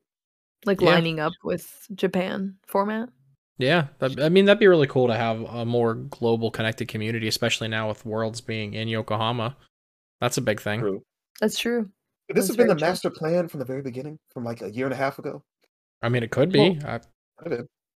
Well, I feel like if the pandemic and stuff didn't happen, I think Yokohama would have happened for 25th anniversary, right? So I think a lot of sense. Mm-hmm. I think that makes sense. Like they probably were planning on that, and then obviously it didn't work out. But yeah. And then I don't know. That. The theme would have maybe been just celebrating 25th anniversary potentially. I don't know. Because that intro trailer for Yokohama was red and blue. Yes. Yeah. I okay. That's a very good. You're probably the theory. The theories. Yeah. It's not just a theory; it's a game theory. No, that's solid. That's a very good way to think about it. Mm-hmm. So I wonder then what would have been technically this year's, since we took a 2-year break. That's true. Well, a lot of people thought it was going to follow the game again because London and Gala region matched. But then it's like, then they have to follow the game after that, right? Because then it's like, oh, if we get a new game, it's in a new place. It's like, are you not going to do it in that place? You know what I mean? So maybe next year we'll see Spain after, well, not next year, 2 years from now technically, because it's 2024. Maybe we'll have Worlds in Spain. Tell you what, though, bringing it back to the States is going to be pretty lame now, having all these cool places that you get to travel to. But I know from people London are. to Japan, and now I'm in New York or LA. I know, right? And normally it's like, Nashville. oh yeah, New York, LA. Now it's like, wow, LA, New York, Yeah, right. Ohio. Okay. I mean, Ohio. the themes they've done for like Nashville and DC, those were super awesome. Oh yeah, I said DC Nashville was stuff. Yes. so cool. Yeah, Nashville's cool too. I really liked the backpacks from DC. I was sad I didn't get to go or get one. Would have been I love the fossil Pokemon statues that they put up, and that was that was a big deal then too, because that was the first like Go event attached to it. Even though it wasn't like the circuit, it was just like that invitational. And now look at Go rolling deep For sure. Yeah, the Go casters are really cool too. R.I.P. to Pokken. Yeah, oh yeah, definitely R.I.P. That's all done with now. Yeah, Pokken. Sadness. I hope we get some more Unite as well. I think integrating more Unite would be sweet. I like that idea too. I can see that. Yeah, Unite's bomb. It's very fun to watch. That's for sure. I think it's easier to like for new people to get into Unite than it is to TCG at a high level versus Go and whatnot too. I don't know. Go is pretty hard to get into though, because Go is like you have to catch the right Pokemon, and so you have to be playing it. It's like huge time consume. You need all the Stardust. You have to hit certain events. You have to hit certain times where you can evolve and get a certain move. So exactly, yeah, huge time consumption for sure. TCG is more like someone could give you a deck the night before, and you could play it and theoretically do really well potentially. You know what I mean? Depending on what you hit and stuff. So obviously you're gonna do better if you practice a lot with it and know exactly how it works, but the possibility's there to do well with it. Go is like, if you don't have a good team, like you're just gonna get rolled, Yeah, all the memes of tap, but there's a lot more to it than that though too. There's definitely some deep like thoughts about switching and move pulls, and that is that was one thing I was just so heavily disappointed in the TCG community for engaging in that discourse with the tap thing. Yeah, Twitter's is a whole different thing sometimes. It just shows you how hypocritical some people are with like choosing what they will and will, like choosing when they get to like bully people essentially, you know what I mean? It's pretty jacked up. Because it's like, even if the dude was like roasting our community and stuff, because I don't even remember what it was about. It was saying that we like the TCG. He said it took more skill to play. Oh, was it skill? He said. I think something similar to that. Something like that. Yeah, I don't know. Even if he was like roasting us or whatever, it's like just making fun of him or saying tap or whatever. Not only like degrades the game, but also like you're just stooping to the same level, So yeah, it doesn't push it in the right direction for anybody. No, it's a very easy thing for people to hop onto, and it was just like very telling when they did. It's like, okay, cool. Thanks a lot. Well, while we're talking about Twitter controversies, what about all of the cheating allegations? I know you've been a big advocate of talking about it. So at this point in time, take it away. Tell people what you feel about all of this. So my thing of why I started thinking about the whole cheating discourse was because I saw how toxic the discourse was around the Irida for two item cards thing, the Isaiah Bradner incident, and how like that devolved so heavily between people just talking about it. And it just was super unproductive. And I was like, man, how can we think of ways to make these conversations more productive? Because I do really think there needs to be more room to discuss cheating and like whatever that involves in the community that doesn't devolve into like super toxic language and stuff like that, So then I was like, okay, well, let's think about different ways we could kind of talk about this. And I kind of came to this.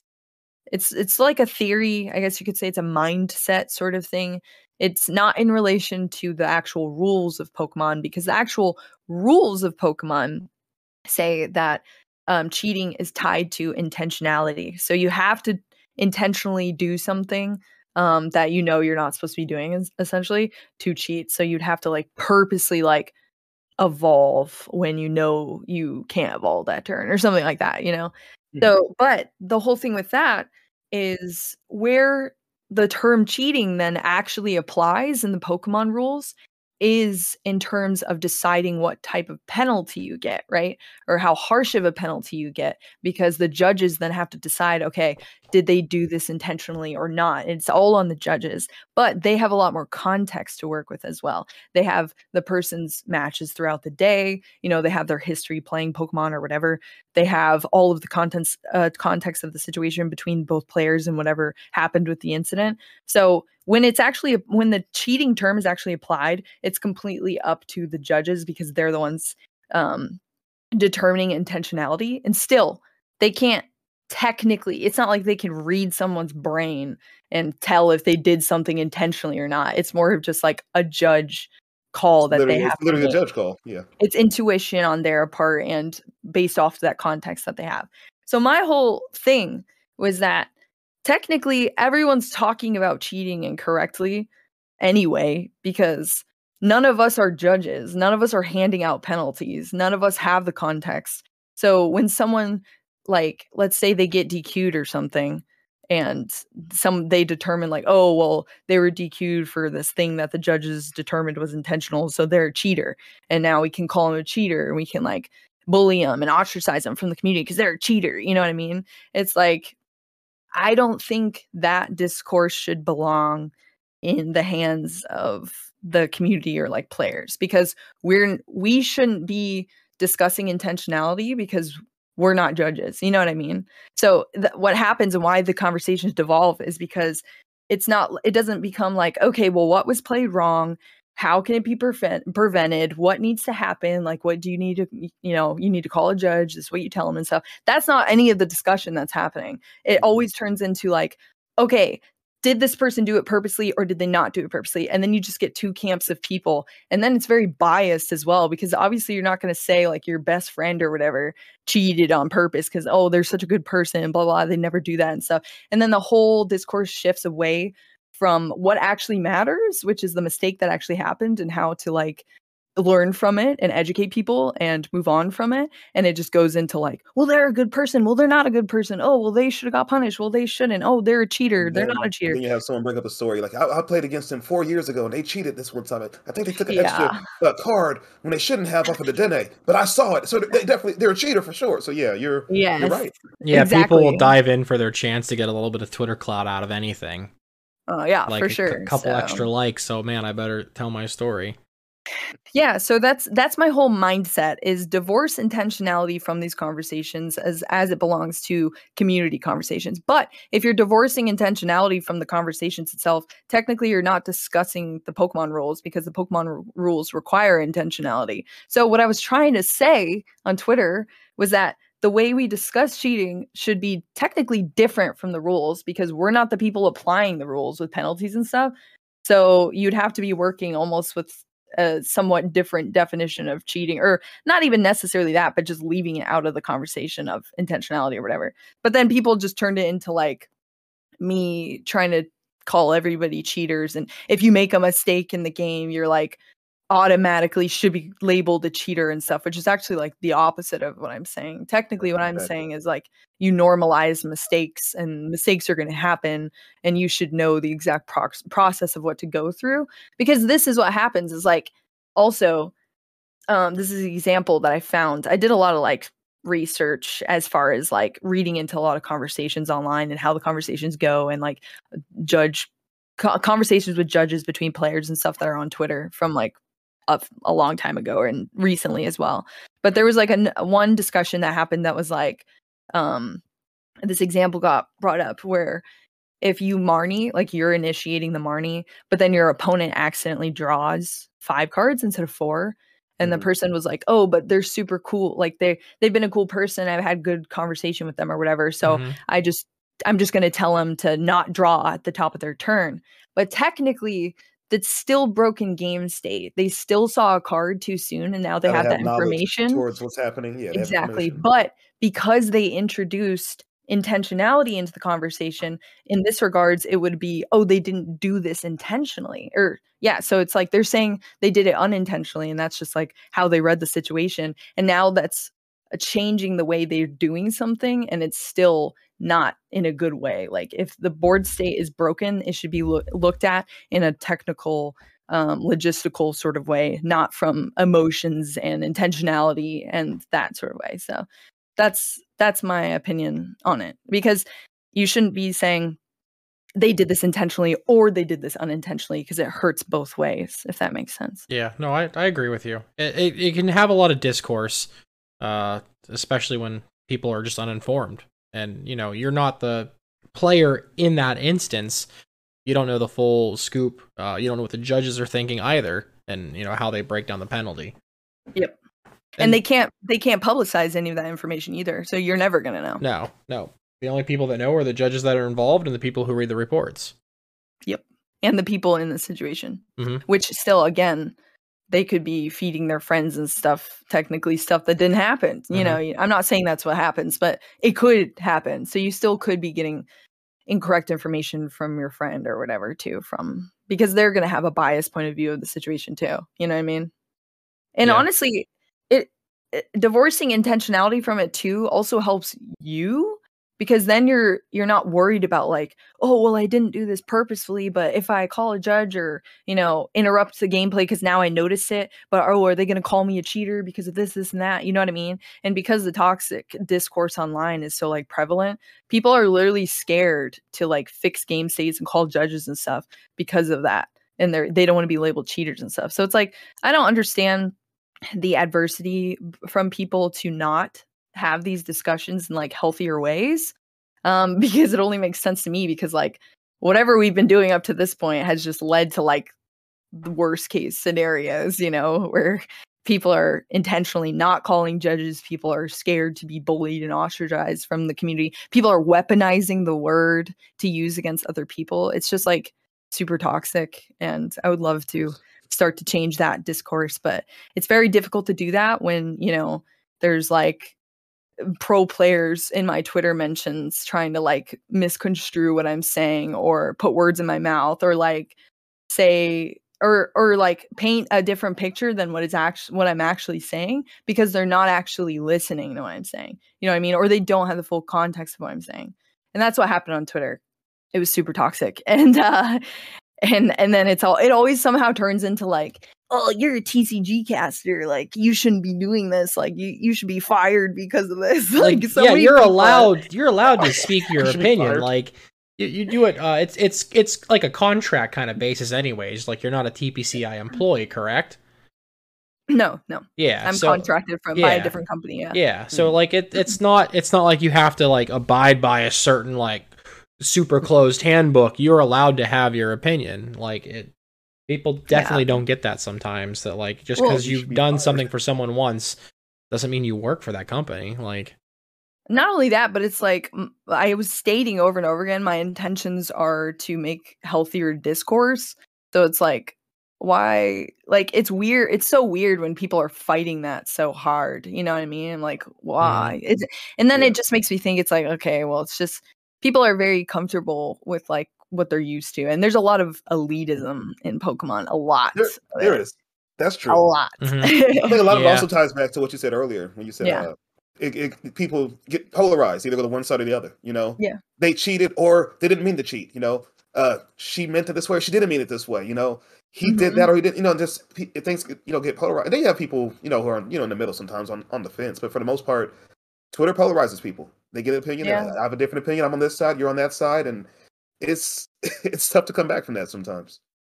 Yeah, definitely, for sure. I just but at the end of the day, and I was getting mentions from people too, like, oh, Boo, are you really trying to change how people like think or whatever? And I'm like, no, I'm not. I'm never going to be able to change how someone thinks about things. But if I can, if people are willing to listen to different ideas and concepts, and it turns out to be healthier from there, then like, heck yeah, I'm gonna keep bringing these things up, because like that's my end goal, is to make this a better community for everyone, not just the top 1% of players. You know what I mean? I Not mean, if just you the look people. at like the information shift in Pokemon in at least the last 8 years, where everything was article based back in the day, people had to pay for paywalls. No one knew what anything was until the events have already happened half the time. I feel That's like true. that stigma of that, like that elitism, as you said, still exists today, Oh. even with like the rapid share of information, Twitch, YouTube, Twitter, Instagram. Like there's content everywhere, but yet people still say that, you know, oh, this person said it this way, this is the way to live by it. Yeah. You're right. Now, yeah, okay. I see where you're going with that now. Okay, you're right.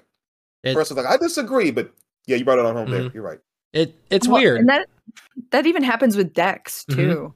Like people get so one-tracked with a deck or with a tech or something, and they're like, no, this is not the way to play it. Like that was one thing I struggled with Duraludon. So many people said to me, like, if I took to heart what people say to me or whatever, I would never have played Duraludon, because people told me all the time, oh, this deck's trash. Oh, why'd you play that? It loses to this, blah, blah, blah. But I just liked the deck and I continued to play it because I enjoyed it. And then I'm at Worlds casting a Duraludon that's on a winning in to top 8 of Worlds. You know what I mean? So it's like people get so like mob mentality around decks, especially too. And it happens in other aspects of the community, but that's just a great example of like, you know, if you follow one path, if you follow like the herd of people and never kind of just go with what you want to do, you're going to end up in some sticky situations. And that's how we have a giant mob of people saying tap, tap, tap, tap, tap to these pogo players. So it's like, yeah, people are allowed to play the game that however they want to, whether you want to stay at home and play with theme decks, or, you know, just open up a League Battle deck and go. Whatever. Yeah. People are allowed to play. Oh, you don't like Mewtwo V-Star? I love Mewtwo V-Star. I absolutely love Mewtwo V-Star. But you know, it's bad cards, dude. You should never play it. Don't ever touch that card again. I know that feeling. I've been criticized for playing Zoroark V-Star religiously for the last 2 weeks, and I've taken a beating in my group chat I'm a part of. But I soldier on anyway. No, you're exactly right, Stu. It's I've heard stories from our local judges around here about kids who just show up to regionals and like, hey, you know, I want to play this deck, and it's just I think the story I heard was it was a expanded deck, had just everything was in there, and like, oh, it has to be standard. Like, what's standard? So they bought them like a theme deck, the Charizard one back in the day, the good one, and they just handed it to him. They're like, okay, we're gonna get you some sleeves. Like, I don't want sleeves. He just started shuffling, just started playing. It's like. And people were like judging a kid for that. I'm like, he's a kid. Let him do what he's a kid. Let him do it. So yeah, they say it can get real toxic. You didn't use the right sleeves. You didn't sleeve a certain way. That card should be sleeved. That you shouldn't play that card that way. Don't put your gold card in there. Go get a regular hollows. The elitism is real. You're right.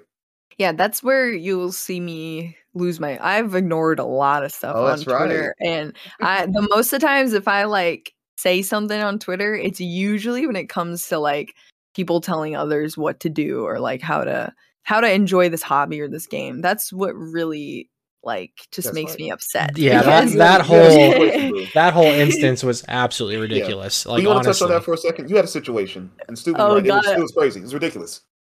Oh wait, which one are you talking about? I actually don't know. The unsleeved card in the photo. Yeah. Okay. Yeah, the card sleeve one. Yeah, that's one example of that. That was that I think touched on a little bit of other things though, because I'm very much used to, and a lot of people don't understand this because they don't have the same experience as me, which I understand. But you know, I've had this happen my whole life in different aspects of my life too, and I'm sure many women have had this happen too. Like Michaela, we talk about it a lot. She's a lawyer, and like this happens with her too. People kind of explain stuff to us that like we already know, or like they dumb stuff down for us that we know, you know, like I collect cards like as my profession, and I cast as my profession, and like I know how to take care of my cards, and the fact that like it's just assumed that I like don't, you know what I mean? It's just like, and it was like at the end of the day, even if he didn't assume that, it was just rude. Like it's just so rude to come onto someone's post and demand they do something. It's like, you never do that to my face. That's the big thing. Like, none of these people ever say this to my face. You know, they want to use the anonymity of the internet to feel like a champion or whatever. Yeah, and it was like a Unite player that like played at Worlds too on like one of the teams, so it wasn't just like a no one either. I didn't know that. I thought it was just I didn't know that. I didn't know that. I thought it was just some collector guy. That's what I thought. No, it wasn't. Yeah, I didn't know that. He was a Unite player that like was like a pro Unite player or whatever, and one of the teams at Worlds. Yeah. Sheesh. Wow. That adds another level to that. It does. Wow. It does, yeah. Well, and it's also just like funny because so he comes on my post and like demands something of me, and that's what it was. Like he didn't word it like, "Hey, maybe you should do this." Top loader. Yeah, no, he said like put it in a sleeve before it gets damaged. ... You know what I mean? It's like there's very little ways you can interpret that. You know what I mean? So, but even then, I still just responded with like, or you could just not tell people what to do, like just an idea, you know? And so if anything, I like our discourse was the same toward each other.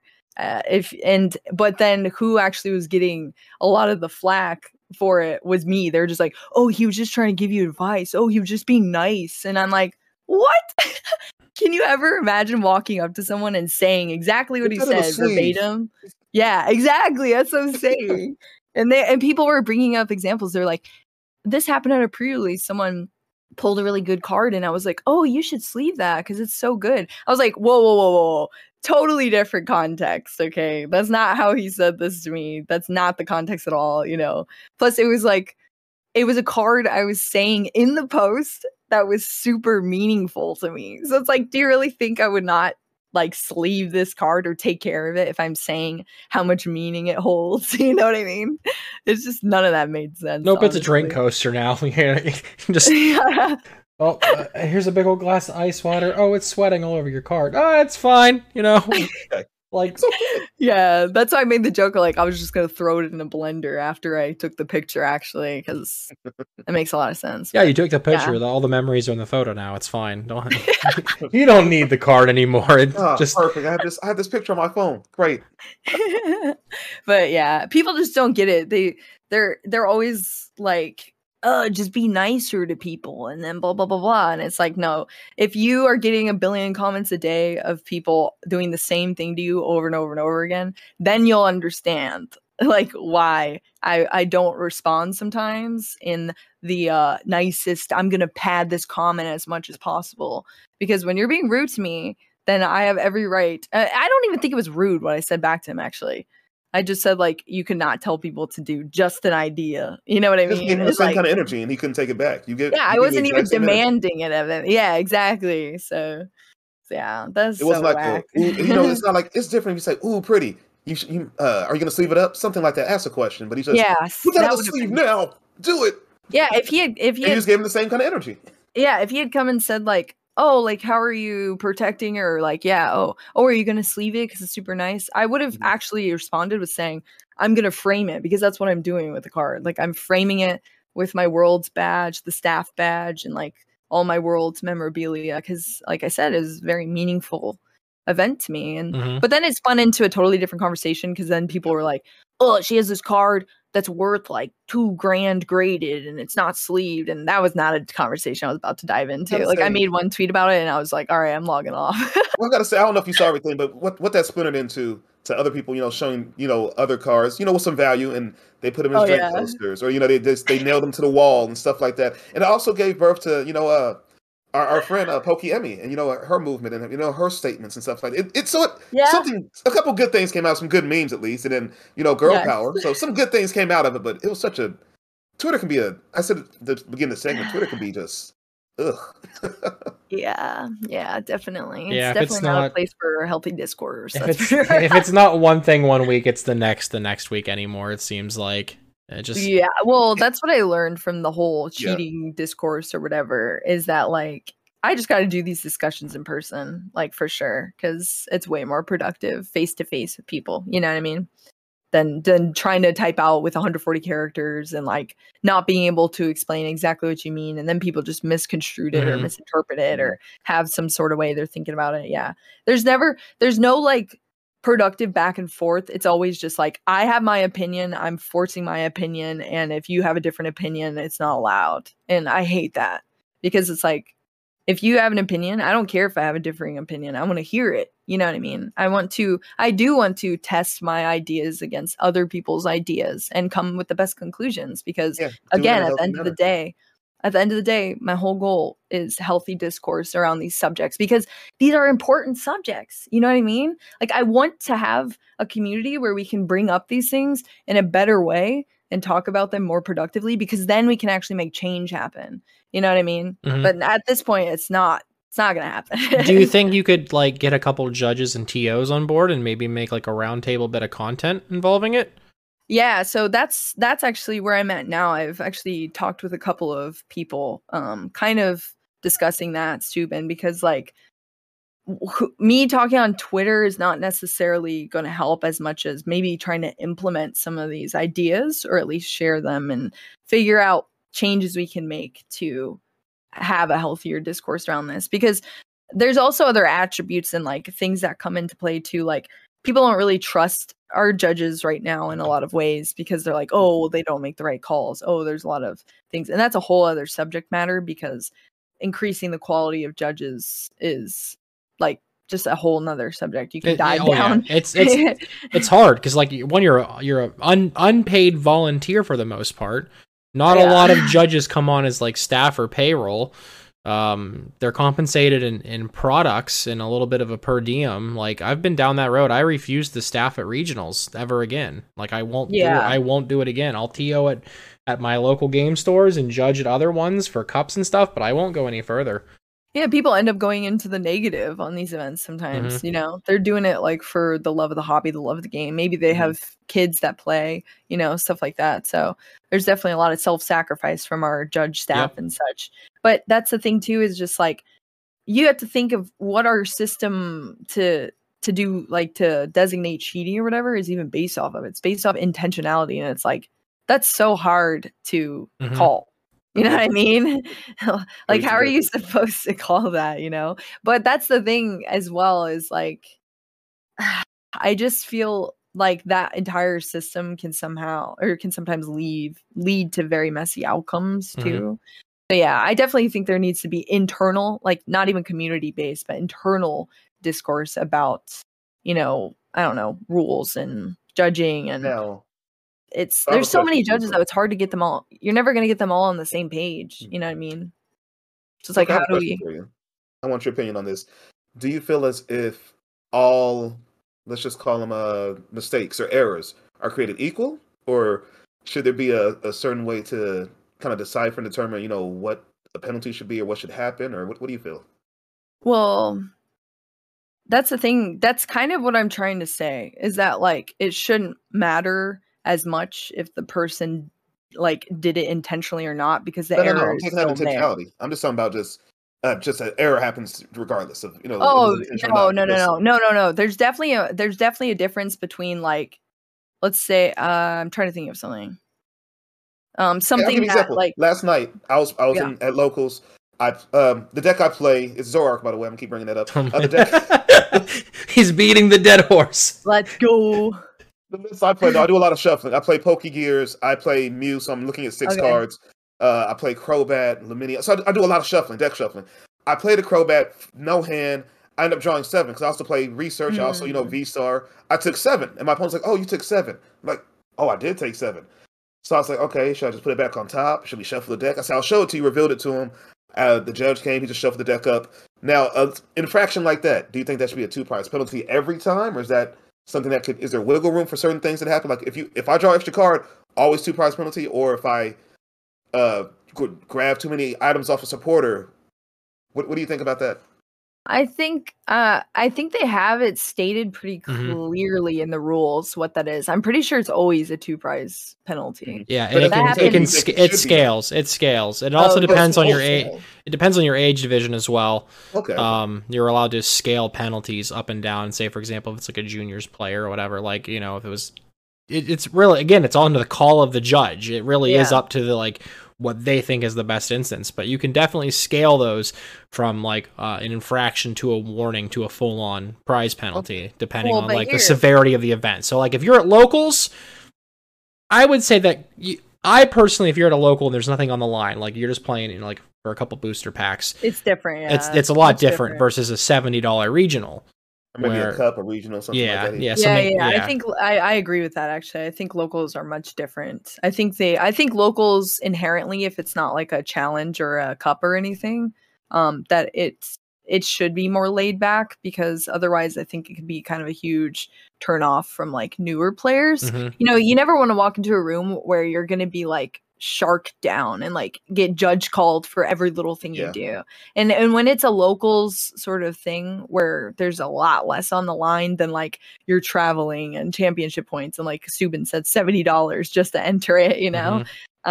It's much different, and I think there should be like a different atmosphere kind of cultivated from that. But let me ask you this, Gazer. Let's say you're at like a regional or something, and let's say you make that mistake or whatever, and they decide to like, I don't know, not give you a 2 prize penalty, they just give you a warning for it or whatever. What do you think is more impactful on the person making the mistake, if they get that 2 prize penalty, or if they get to just take the mistake back and continue playing? Like, what are you going to remember more in your matches going forward, that maybe you're going to be extra careful now because you don't want a 2 prize penalty sort of thing, or you might forget again because there was no penalty for it. You know what I mean? I didn't have to pay a price for anything. So yeah, you're exactly right. I work at elementary school. I work with kindergartners, and you know, a lot of times we say, "Do the no," and they, don't do that. And they do anything, whatever it is. They don't feel the severity of that until we take away their recess, or take away their free time, their play time. So yeah, you're right. I understand what you're saying. So my question was just like, do you think that every infraction should be a 2 prize penalty, or what Subin says it scales up and down, but do you think like the system's fine that way, or should just, this is the rule, we say that whenever this mistake happens of this kind of nature, 2 prize penalty or 1 prize penalty, whatever, anything like that? What do you think? I think the more you outline concretely what the rules are, the better situations you're going to have, because you can't fight it. You know what I mean? It's like, this is what it says in the rule book. This is what you signed up for. This is what you know is going to happen. I think when you get into like, I don't know. I don't remember what happened with like Isaiah for the 2 item cards or whatever, because I think it was like I don't even remember what happened. Like, I don't think he got DQ'd or anything. No, I believe he still played in the event. I don't know. I couldn't find anything beyond that he still played in the event when I was looking into it a little bit. Yeah, but also like, I don't even know if they caught it and corrected it for stream, or if they corrected it afterward, or I don't know exactly what happened. Again, they don't really publicize those things, so it's like whatever. But yeah, the issues you run into if it's not concrete in the rule books and stuff like that, and why the intentionality thing is also kind of a mess as well, is that you'll have someone that makes the same mistake as someone else, but one person got this penalty and one person got this one. And that's where you cause a lot of turmoil within the community, because it's like, okay, well, why did this person get this penalty, but I did the same thing and I got a way harsher penalty? You know what I mean? And then comes in like, okay, we don't trust the judges. They're making bad calls. Oh, it depends on who you are, and it's just gets really messy. So I think the more they concretely outline these things, even if you think it's a little harsh, like I would rather have it be a little harsh and then you learn and then you don't make that mistake again, than it to be lax and then people are getting different punishments. You know what I mean? Yeah. Or sorry, not punishments, but penalties. Yeah, it should be more standardized, like what happens, instead of leaving it to the judge's discretion. Like my round 3 opponent at Baltimore had some of their cards double sleeved, not all of them, some. And I noticed this after a suspicious boss's orders. I picked up their discard pile after asking them, and I'm going through, and it's just their full art cards. It's their gold cards, their shiny and Talion, their supporters. I just put it down and I call a judge. They come over and he's like, "All right." Wait, so is it easy to notice that, Steuben? Because I only noticed it. I only noticed it when the boss's orders that they just played had an extra glare. Oh wow! So I had no clue. Hard to catch. I had no clue until he put that boss in the discard pile, and it glared a little bit different than every other card that he had. And I was just like, "Can I look at your discard? Can I look at your discard pile?" And I pick it up, and like there's a Clara in there that's double sleeve that was a full art, some shiny energy cards, but like like common Sobbles and stuff, they weren't double sleeved. So I just put it down. I called a judge. They came over. They got the deck check team. They had him unsleeve. They didn't even pick the deck up to verify that they took out all the double sleeves after the fact, and that was like I was just like, okay. They gave him a game loss. and then we proceeded with the match. But I don't think, like, in that situation, I feel like it should have been more severe, being three rounds in. Oh, they were mad. They were mad.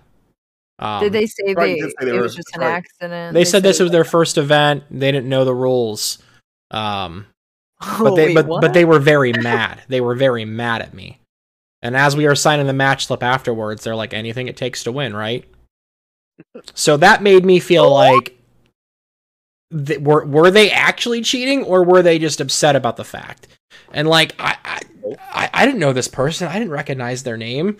Like, you know, not the name drop people, but like, you know, if I was sitting across from, you know, like Zachary Cooper or whatever, like, I'd be very careful with that instance, knowing like the reputation of said player. But I had no idea who the guy was. Wow. And you know, that I feel like that should have been a little bit more severe. Like the deck check team should have picked up the deck and verified it, that there were no. I agree, because like if there's one card that's double sleeved, then you should definitely check the rest for sure. Especially if they're going to give a game loss anyway. Mm-hmm. Like you guys just scoop that game pretty much, right? Yeah. They gave him the game. Like, they gave him the game loss, and then let him decide. You know, okay, you got the game loss, so technically it's a loss. You decide first or second, so on and so forth. And then game two, I played Mew. They played an Inteleon deck, and this was Baltimore, so no Lost Origin. And they start Mysterious Tail Mew. They went first. No, they let me go first. I'm sorry, they let me go first. So, you know, I Fusion Strike system a few times. I get 2 Mews and 2 Genesix down, and I got a handful of 4 cards when my turn's over. They have a Mysterious Tail Mew. They just look at their hand for like 15 seconds. Mm-hmm. They don't even use their ability. They're like, all right, your turn. Show me the VMAX and the energy. And I was just like, what? You don't even want to use your ability? Like, no, I'm over it. They were mad. They so like, want to play with you. I think at that point, like, were they cheating? I don't know. I don't know. Well, yeah, but that's the thing, is that's the way the conversations go, is like, were they cheating? Were they not cheating? And that's really what we should not be focusing on. Because if you focus on, like, you know, they had cards in their deck that were double sleeved, which you're not allowed to do. It's very obvious. Yeah, you know what I mean? That's marked cards, technically. Yes, like, exactly. Yeah. Then it's like, it shouldn't matter if they did that intentionally or not, because either way it has to be corrected. Mm-hmm. And on their part too, that should be the thought process as well, is like, oh, okay, well, even if I didn't do this intentionally, like, I didn't, and that's the thing, is like, if they said, oh, I didn't know the rules or whatever, like, I mean, that's still on them for not knowing the rules. You know what I mean? Again, like, $70 entry fee. Like, you should at least know a little bit. Yourself. Yeah. Yep. Yeah, exactly. So again, it's like, instead they probably walked away from that thinking, oh, this person's such a rule shark, and you know, they call this, and it was my first event, and this was a horrible experience, and Pokemon sucks and stuff. Instead of just being like, oh, I didn't know this was the rules. I'll read up on this and make sure my stuff's good next time, and take the penalty and move on. You know what I mean? Like, they could have played game 2 out completely, and we could have had a full set. Like, it. Yeah. But the fact that they got super mad and like said, you know, anything to win, right? As we signed the match slip, kind of made me feel like a bully almost for calling it out. And I shouldn't have to feel that way for having to call a judge and someone getting a penalty. So like, again, like, you were right on the head. Like, if our people are now afraid to call a judge and ask for help. Yeah. In the fear of being canceled. And you actually have, you know, another reason I was kind of delving into this conversation was because I had a little bit of discourse back and forth with like some pro players, people that have been playing for years and years and years, actually saying that they will intentionally not call judges and try to either like, because if their opponent, let's say, is like slow playing or whatever, and they really think they're slow playing, sometimes that backfires on you, because if you like call the judge and then they think you're like rule sharking or whatever, it could be bad for you or whatever. So a lot of pro players are no longer calling for slow playing, but then they were also saying, oh, if I make a mistake or whatever, and I didn't do it on purpose, again, introducing that intentionality to it, then I should just be able to resolve it with my opponent. And as long as my opponent is okay with that resolution, then we should be able to work this out without even having a judge. And that, to me, this was coming from pro players saying this, I swear. And that to me is like the most corrupt thing ever, because then you introduce so many different variables that are completely unmeasured, because you could have someone who's much more experienced with someone who's like new to the game potentially, and saying like, oh, I didn't mean, or like, oh, sorry, I didn't mean to do this. Let me just take this energy back. Is that cool? You know, and just kind of putting it on you. And then you're sitting there like, oh, I don't know if that's cool. Like, I guess if they're saying that's cool, like, that's cool. Like, oh, I'm sure you didn't mean to do it purposely. Like, okay, sure. You know, even though like that's obviously like not cool. You know what I mean? Yeah. To just be making mistakes and then taking them back and then checking with your opponent. Also, when you call a judge into a scenario or whatever, you actually have checks and balances, because there's a whole judge team and you can appeal a decision that happens. So if they make a decision, like technically for you, Steuben, you could have been like, hey, shouldn't you check the entire deck if we already found one that was double sleeved? And then they could respond to you and whatever. And if you don't like what they say, you can appeal to a higher judge. Also, all those mistakes and stuff are then logged into that record as well for these players. So if somebody keeps making, you know, gameplay errors over and over again, but you're never calling a judge, they're never getting caught doing that. They could just be doing gameplay errors and getting away with it the entire event. And it's never logged. Yeah. Not the event, the whole career, just forever. Or that. Yeah. Exactly. So it's like, it's actually pretty very big imbalance of power, I think, that can come into play when you start like self-judging your games. You know what I mean? It's pretty bad. But again, people think that's like the way to go. They're like, oh, well, I didn't mean to do it purposely. And it's like, that shouldn't matter. Like, you did something that broke the rules of the game. So call a judge, resolve it, take your penalty, and move on. You know what I mean? Yeah. All right. We've definitely hit that on the head. We can do some stonks super fast before we do Q&A, and I'm like kind of going through some of these right now, getting some ready. Yeah, some stonks. But just some last thing on the judging thing. Just a final thought for anyone listening at home, just, you know, to kind of wrap this up. I think the great rapper Tupac said this best: "Only God can judge me." So let's go. Just take that as you guys will, and just use that. Oh Lord. What have you done, man? No. What have you just came to mind? It's that West Coast Cali life taking over your brain, dude. West Coast, man. Did you guys see that NAIC might be on the West Coast? Oh, where did you see that, Gazer Beam? I seen a little leak pop through on Twitter. Might not be true, but a lot of nights to make. It sounds like Boo knows something we don't know, Steuben. No, I don't know anything. Okay, all right, we'll go with that. I don't. I actually don't. I got you. I mean, like you didn't know you were gonna go to regionals until like what, the week before, right? They tell us everything very last minute. So the week. Oh my gosh. Yeah. Don't plan anything. They're like, hey, can you drop everything and go to the middle of nowhere in Illinois? And they're like, yeah, why not, right? Sure. Well, so they ask us ahead of time what we're free for. So technically I tell them whether or not I can do the events, but we don't know if we get those events. You know what I mean? So, yeah, I would love to have more of a heads up, and I'm hoping we have that, because like, if I'm casting Arlington in December, then I'll obviously be there to cast it. But if I am not casting, I want to play in it. You know what I mean? So like, I would love to book that ahead of time and be able to go play in it. But I know that Jeremy purposely like asked off for some events because he planned to go play in them. So maybe I should have just done that, honestly. You haven't played since Papers, since an official event, since Indianapolis. Indy. Oh, and that's when. Wow. That's when that happened. When I got robbed. Yeah. Anybody ever catch that guy? No, I have the footage though, and it is like 2 pixels. Right there. That's the guy. He moves right there. You see a little blur. The blob. Oh yeah, I'm still like, I still go through it in my free time to just maybe see something. One day, you're like, wait, that's that guy. It's like pointless. Like, why do they even have cameras if they're this bad quality? What's the point of having them? You know? that's unfortunate. Like, what I've learned from different shops, and I don't know if this goes for different, probably different venues and things like that. Yeah. you have to have cameras for, I guess, legal reasons to say that you have cameras. So, insurance purposes. You say, hey, I have cameras. And it's not good quality, but we have cameras.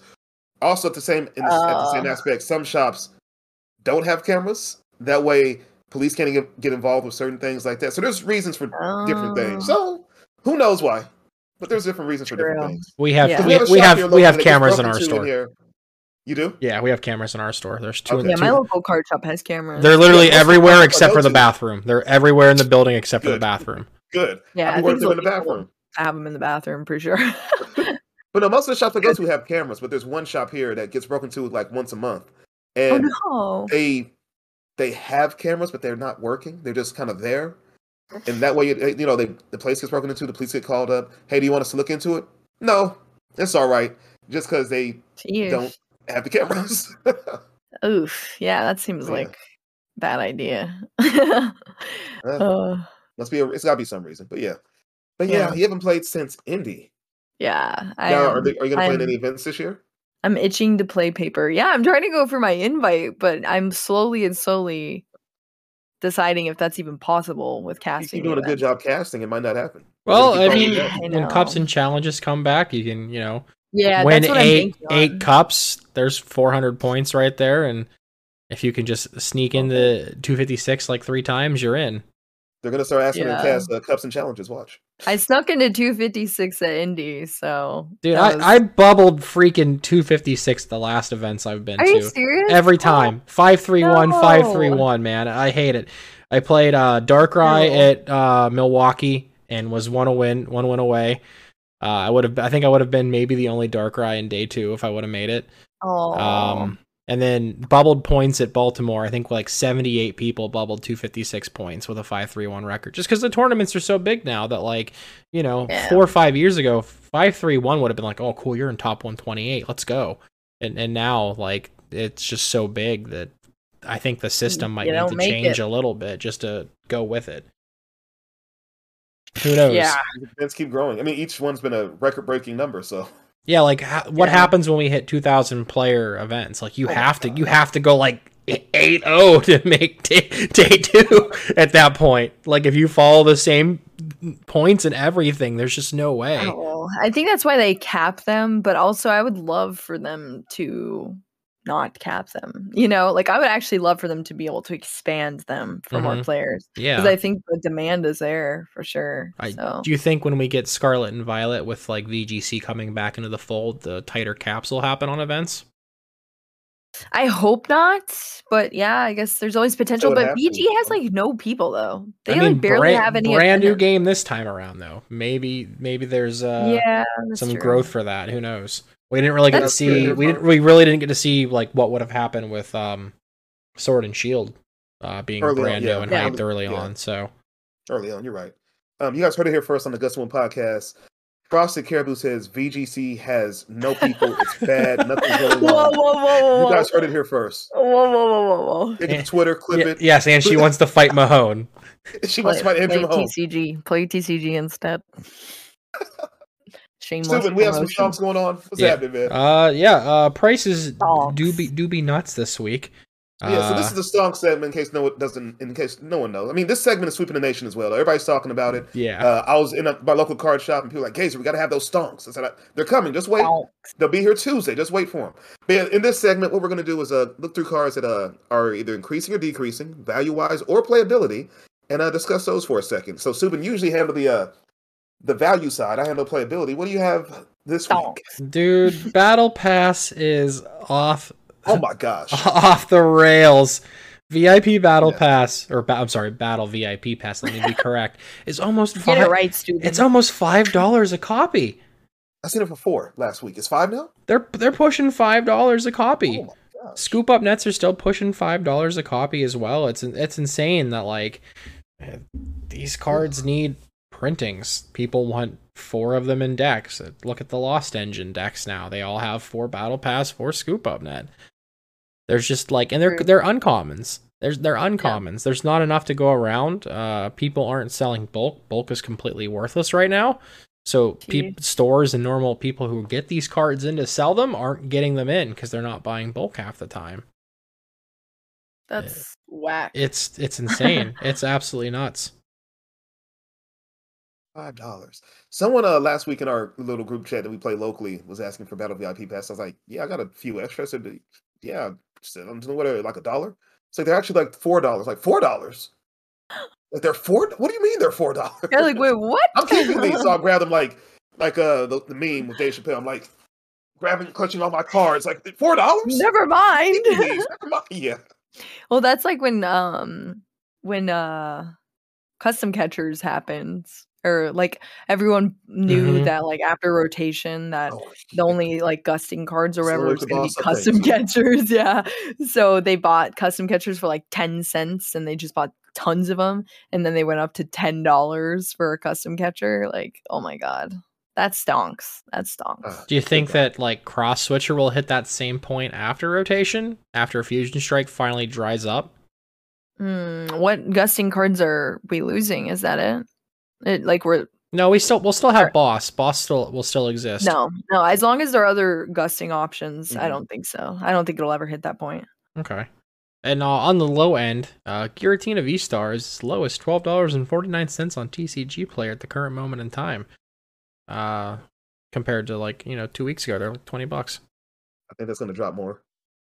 It didn't. It didn't perform as hyped up as a lot of people thought it was going to. And I didn't see it performing I didn't see it matching the hype. I thought it'd be good, but I didn't see it matching the hype. It was getting so much hype. And yet, matching the hype. I think it's gonna continue to drop a little bit. Yeah, Kyurem went down as well. Kyurems are about $6 for the VMAXs. Kyurem went down? Yep. That's surprising. Arceus V-Stars are finally about $20. They've come down from that $25 price point for the first time in a hot minute. And then the shocker is Palkia has gone up. They're about 28 again, roughly. No. So I think Palkia's up. I don't know. However, I think if it's not next week or this week, the Palkia and Dialga collections come out. Okay, so the surprise Palkia. That could make it dip a little bit because new full arts. Usually it does. New V stars. It's like when they printed the Dedenne in the little toolbox, and like the Dedenne's dropped to like $2 or whatever, where they used to be like 10. So yeah. So Crobat could have been crazy if they didn't, print Crobat to Oblivion technically 4 times now. Yeah. Crobat was crazy when it first came out. Yeah. Crobat was wild. And then the champion or Shining Fates. Yeah, Team Up Jirachi was nuts. Maybe Comfy could hit those numbers. No way, because Jirachi was a rare, and didn't it only come Comfy's a rare, a non-holo rare. Oh, I always forget that. You know what? Cramorant's not a rare though. Cramorant is also a rare. And Sableye is a holo. Sableye is a holo rare. Oh, what am I thinking in that deck that's not rare then? They're all rares? Colress is an uncommon, Mirage Gate's an uncommon. The Super Nets might as well be rare. Well, the Pokemon, but if all the Pokemon are rare, then they're rares for the Comfy and Cram, and then Sableye is a rare. Yep. Especially because the counts are high, so people need them. Yeah, market price on Comfy's $2. The promo Comfy from the build and battle kits are $6 and change. Yeah. But I think Sableye is like $3 or $4 though too. Let me double check on that one since I'm already here. But Sableye's got to be up there. Oh, Sableye went up. Yeah, lowest listing right now is $4.51. There's only 16 listings available on TCG Player. So it's like you said last week. People are holding on to those Sableyes and those other cards because they're expecting some type of influx. Huh? Cheapest. Yeah, one listing with $4 or $2 shipping, so it's a $6 card if you're factoring the shipping. They have one copy available. The next seller is $6.99 shipping. They have 2 copies available, and then it's one at $6 with the dollar shipping, and then one at $7, and then they go up. Yo, that deck is hard to play. That deck is so hard to play, though. There's literally 16 copies of Sableye for sale on TCG Player this moment in time. And if you're crazy enough to buy them, use the link down in the description below for the TCG Player affiliate link. Let's go. Quick plug. That's the only plug. That's the only real plug we have. This TCG Player. Hey, you earned it with this pod. Okay, but I have some songs for you. Playability wise, what I think will increase in playability. Hear me out. This is a weird one. Okay. Zamazenta V, but not the one you're thinking of.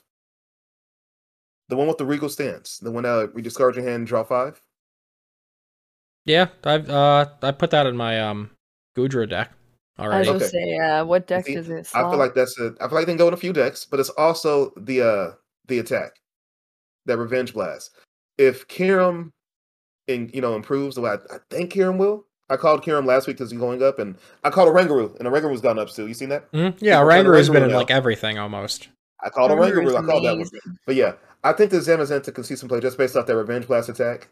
It can one-shot Kirims, and Kirims can be super dangerous. If someone gets a Kirim going, it can knock out almost anything. So I think just having that Zam as like a backup thing and some type of I don't even know where it would go. But I just think it's gonna find a way in decks, and also based on the ability too. I'm having a slow turn. Let me just pitch my hand, throw it away, get out of here. 5 new cards. So I think that Zam might see some play somewhere. And the other card, you guys kind of spoiled it. You guys touched on it. I think Cross Switcher is going to pop up in like everything now. Yeah, there were a few lists that played like 2 copies of Cross Switcher of all things. Not 4, just 2 copies. I can't remember which list it was. I think it might have been a Kirim list that played 2 copies of it in there. Just because like Yoshi's movie? It might have been. It might have been. Or it may have been Zach's too. Zach Crickler. Mm-hmm. It's going to pop up because you can hit it with the Orangaroo I mentioned. Rotom Phone, find it, Orangaroo it, switch something out, grab it. It's a thing now. So it gives you a chance to boss. Then you can also research Marnie, whatever you need to do that turn, and also have a gust. So I think Cross Switcher won't just see play in like Mew or Inteleon. It's going to pop up in like just random decks now, just everywhere. Yeah, I could see that. I mean, Towards List plays 4. Yeah, I got Cross Switch last night playing against Towards List, and I was like, that's fine. Right? I can't do anything about it. I lose. Yeah. I hate Lost. I love Lost Box, but I hate playing against it. Yeah, me too. Me too. Oh, Sableye. You just gotta play a deck that beats it.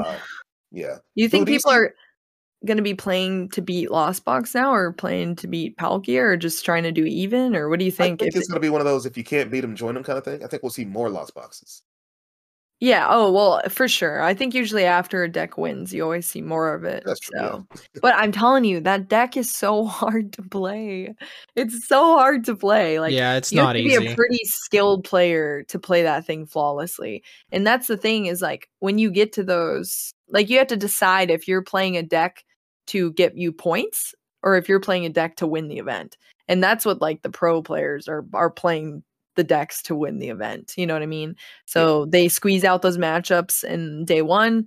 But once they're into day 2, their list has to be better than yours. And they have to be, a better player than you pretty much to win it. So the guy that I played last night playing Towards List, game 1 was easy because I just had the 2 Mews out. He got the 10 cards and lost zone by turn 2, took out my Mews, right? I run the Mysterious Tail Mews, took him out. Game 2, though, it was a fight. We went back and forth. I got down to 1 prize, and basically it went to turns. And if he couldn't knock me out the following turn, I would have decked him out. And it was real close. But he was struggling, like you said, it's tough. He was struggling where to put the damage counters. He's like, okay, let's put 3 on the Crobat. Let's put 2 on the Gengar. He was trying to figure it out. And at one point, he did the math wrong, and he had to come in with the Charizard too early and had to knock me out. And I could knock out his Charizard, and it's hard. It is hard to deck to play. It's good, but it's a hard list to play. Yeah, like we could see more Lost City. I think it's pretty wild how little Lost City we saw in the field, honestly. Mm-hmm. And Lost City's so good against like Reggies and stuff like that too. Just kind of like wipes them off. You just have to know how to play it, Mm-hmm. But I mean, we saw Andrew Mahone, how impactful Lost City was in his matchups on stream. Like it stuck for 3 turns, and that's what won him the game because all the Reggies just hit the Lost Zone. It's like, what do you do? Yep. So yeah, I'm really shocked. And he only played 1 on the list. Of course, he had Palpat and Silene, but yeah, I think we'll probably see more Lost City if anything in decks.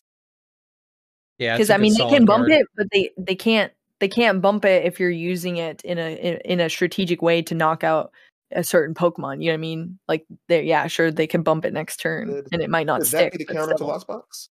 Could that be like a solid counter? Like if I Lost City both your Sableyes, or I Lost City Comfey at the right time, could that be? No, it definitely. I don't think it's just like I instantly win. It's definitely not like an instant win, but I think it would be helpful for sure.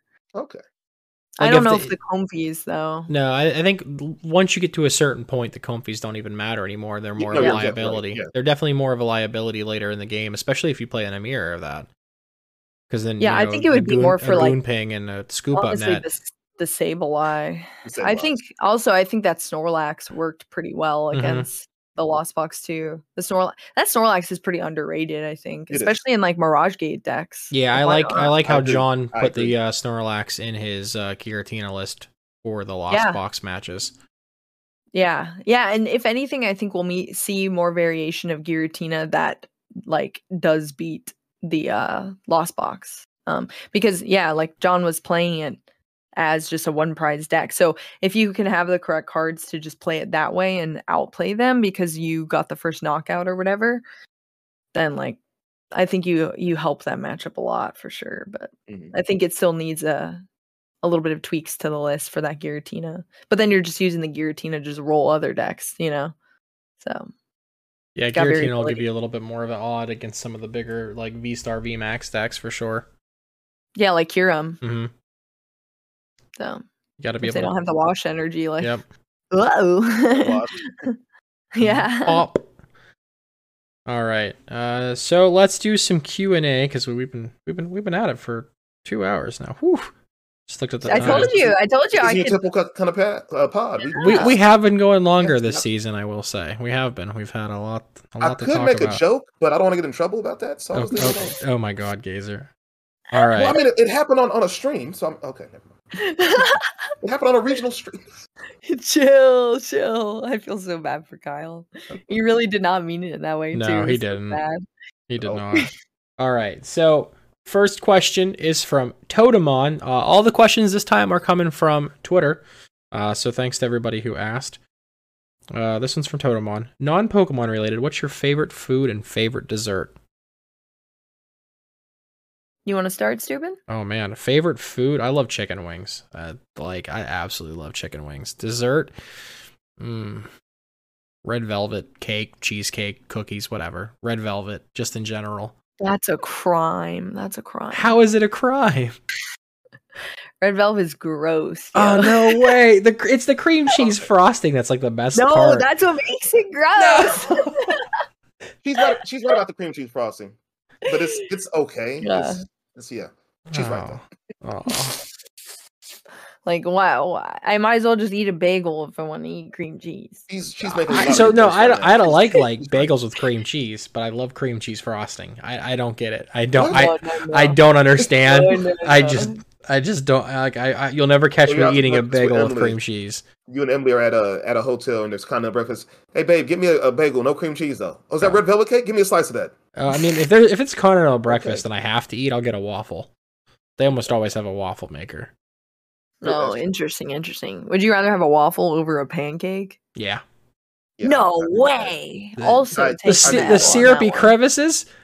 Yeah. Like no way. I'm impartial. Boo, you're right about the cream cheese. Steuben, you're right about the waffles. The only time I'll not to shout out like a national brand or whatever, but the only time I'll pick a pancake a pancake over a waffle is if you go to Bob Evans, you get the cinnamon supreme pancakes. But they also took those off the menu recently, so I'm very mad about that. Yeah, so it's waffles until Bob Evans. I'm calling you out, Bob Evans. Bring back the cinnamon supreme pancakes, or there'll be hell to pay. People they're demanding it. They want it. They're coming in droves looking for those pancakes. They got to have them. You're right, Steuben. They were really good pancakes. I never expected on this podcast that we would have Steuben threatening Bob Evans. I'm not gonna lie. At the same time, we had Frosty Caribou wanted to fight Andrew Mahone. So I know, right? Yeah, I feel like I'm gonna log on to Twitter and that's gonna be clipped. Oh no! Well, I missed the episode about a month ago. I was playing in a winner box. I ended up losing it. But about a month ago, I missed the episode, and somehow Steuben and the Trainers Guild, 9 Card, and the other homies, Vulcan Turtle, they started a hashtag Blame Gazer as a thing, and it started trending. For a couple of days. I'm like, what are you guys doing? I've seen hashtag Blame Gazer. I've seen it like 3 times in the chat tonight. It happens every day in Discord. I see it on Twitter at least 3 or 4 times a day. I see it on every Twitch stream. I think Sonny has a command now that's like something Gazer, and it's like hashtag. That's so great. Blame Gazer. That's bomb. Nope, there That's it is. a good question. Yep. Oh wait, we're still answering. Yeah, Gazer, yeah. It's your turn. The food and the dessert. Food, I'm a pizza kind of guy. I enjoy pizza. I enjoy good pizza because there's so many different options to it. So many different ways. As long as it's not pineapple, okay. I don't mind pineapple. What? Yeah, I won't order it, but if it's there, I'll have a slice. Yeah, same here. Okay, do pineapple pizzas always come with the ham as well, or is it usually just the pineapple? Because I don't eat either of It's them. called a Hawaiian pizza. Yeah, there's one that's popular that's like pepperoni, jalapeno, and pineapple. Oh my god, that sounds terrible. Huh? Yeah, it's like on a lot of like local menus here in like Pennsylvania. I'm not gonna lie. Only in Ohio. I live in Pennsylvania, thank you. I don't live in Ohio. I go to Ohio for work. Wow. Well, But, for dessert though, Steven, you know what? I like a good blizzard from Dairy Queen. Yeah. Ooh, that's a good answer. Which one though, Gazer? There's one that I used to get called I think it was called Chocoholics. It had brownie pieces and chocolate flakes, and it was just. Oh, that's Emily will know the name. Extreme or something like that. Whatever it was. Emily, if you're paying attention in the chat, what's the name of that one? We know what that one is. She'll like Choco Lovers or something. She'll know what it is. Something about chocolate something. I think it's like Choco Supreme. Wow, that's a name. I think they have one that's called Peanut Butter Lovers. That's like super good. Is that with like the core or whatever in the middle with the peanut butter? No. It has like I heard about that. I think it has like it's like Reese's Pieces in it. But I get it with usually it comes with vanilla, but I get it with chocolate, and it's like way better. Now I'm depressed again. We don't have a Dairy Queen in my city. Oh, and the time I went looking for one in Sacramento, both Dairy Queens I went to, their machines were down. So I think I'm gonna get Dairy Queen for lunch tomorrow, Gazer. I'll make sure I send you a picture. I'll get a nice chicken strip basket with a mini blizzard on the side. I'll ask for extra gravy. Stop. Oh, sad. Boo, what's your favorite food and dessert? I think my food, it has to be sushi. I love sushi. I'm a huge sushi person. Wow. Yeah. It's usually between that or like a very well done, or not well done, but a very well cooked steak. Okay. That's medium rare. But those are those are like kind of bougie picks, you know what I mean? Like Gazer said pizza, and I'm like picking super expensive foods, but they're my favorite. And then for the dessert, easy. Chocolate lava cakes, like molten lava cakes. With ice cream. Ice cream. Yeah. Easy pick. You ever had the ones from Domino's? Oh, those are like B-rated compared to Chili's, yeah. I've never had oh no, okay. Chili's. This whole segment I'm being unbiased. You guys are both correct. Those lava cakes from Domino's, they are good, yes. But yeah, Caribou's right. Boo's right. It's the chili one, or is it Chili's or is it Applebee's? Oh, I think it might actually be Applebee's. I don't know, because I don't actually go to the restaurant except for the lava cake. So walking, give me the cake. It's one of those. I think it actually might be Applebee's. But yeah, that cake is glorious. Subin, you need to get one of those if you haven't had it yet. I will try it. I will try it. Yeah, it's weird too because I actually don't like cake usually. Like cheesecake is like I like cheesecake, but normal cakes or like cupcakes and stuff, I'm like not a huge fan. Like so it's weird that I like lava cake, but it's just different because you pierce into it and then it's like uncooked chocolate comes out. Yeah, with the ice cream. Oh, yeah, she's right. So good. Oh, the hot fudge. Right. Yeah. Yeah, so good. All right. Next question. Go ahead. Oh, go. Yeah, no. All right. We're fine, Gazer. Okay. Well, we have a question here. Okay, given that Lost Zone Box 1 recently, thoughts on Rogue/non-meta decks steadily gaining traction in the TCG? I wouldn't even call Lost Zone Toolbox. That for sure is not Rogue. Yeah, I wouldn't even call it that. That is like BDIF, yo. Mm-hmm. That ain't Rogue. Yeah. I think people just have this misconception sometimes that like one prize decks are always Rogue. Yeah. Which I would love to change because I wish we had more options for one prizers. And now with the best one prizers that we have no options for other one prizers. Sable completely gatekeeps every single other like evolution Pokemon that isn't a V. Yeah. So kind of rough. All right, this one is from Hallerman TCG. Whatever happened to bag checks at regionals? I don't know. Ask TPCI. Yeah, honestly, that's a good question. I was wondering that because they didn't have them at Peoria. Did not have them at Baltimore either. And I went up like as I'm walking in, I was like, all right, I took my backpack off and I opened it up and he's like, what are you doing? I was like, bag check. What are you just doing? like, oh, you're good to go, man. I was like, you didn't even look. What are you doing? I Don't don't do that. know. Yeah. I don't know. That's very odd. So I guess that'd be something we'd have to, rally the entire community Advocate for. Yeah. Yeah. Can we maybe People are get more of demanding those bag checks. They want checks? it. The community wants it. They're frothing at the mouth for it. They want Yeah. bag checks. Mm-hmm. True. Yeah, it definitely makes everybody feel a little bit safer, True, that's true. Yeah, definitely. We don't want to have any incidents with like an active shooter or anything like that, and that helps prevent that. Yep, that's true. There actually was like an active shooter, not at our event, but Hey, yo. at NAIC. There was an active shooter Hey. in Columbus while we were all there. Yeah, outside. Yeah. Yeah, yeah, and it's wild because we got into me and my friend Jordan, we got into an Uber and we were going back to my hotel to like, I was going to change clothes. Then we were going to go out to like go to some bars or whatever. And this was after NIC had like concluded. And our Uber driver was saying like they were saying like, yeah, someone was shot on this street. And we didn't realize that he was saying like 10 minutes ago. We just thought that he was saying like, oh yeah, this is kind of a dangerous area or something. I don't know. So we didn't even like think twice about it. We were like, why is he talking about this? This is kind of weird. And then we got back, we changed, we went out, we found this really cute bar, but they closed at like 12. So then we were like, oh, let's go find somewhere else. And everywhere on Google, it said they were open, but we went there and they were not open. It was like super closed. Yeah, and we kept doing this. We went to like 3 places and we were like, why is everything closed here? So then we are like, whatever, I guess we'll just go back to our hotels and like that's it. And then we got back to the hotel and like opened up Twitter and like Puka's on Twitter like, get back to your hotels because there's an active shooter like actively in Columbus, Ohio. And we're just like walking around in the streets and stuff too, like not even knowing. So yeah. Yeah, I mean, that's kind of unwild. Like, it is kind of wild for Columbus, because, like, I've been going there forever. I used to play Yu-Gi-Oh! And they would have regionals, like, multiple times a year. And I never felt unsafe once in downtown Columbus. I always thought it was pretty clean and good compared to a lot of other places I've been to. But yeah, that was, like, kind of a shocker to hear about that. They always have it in Columbus, don't they? NAIC, technically, yes, since it's been NAIC, but the last time it was, like, nationals, it was an Indy.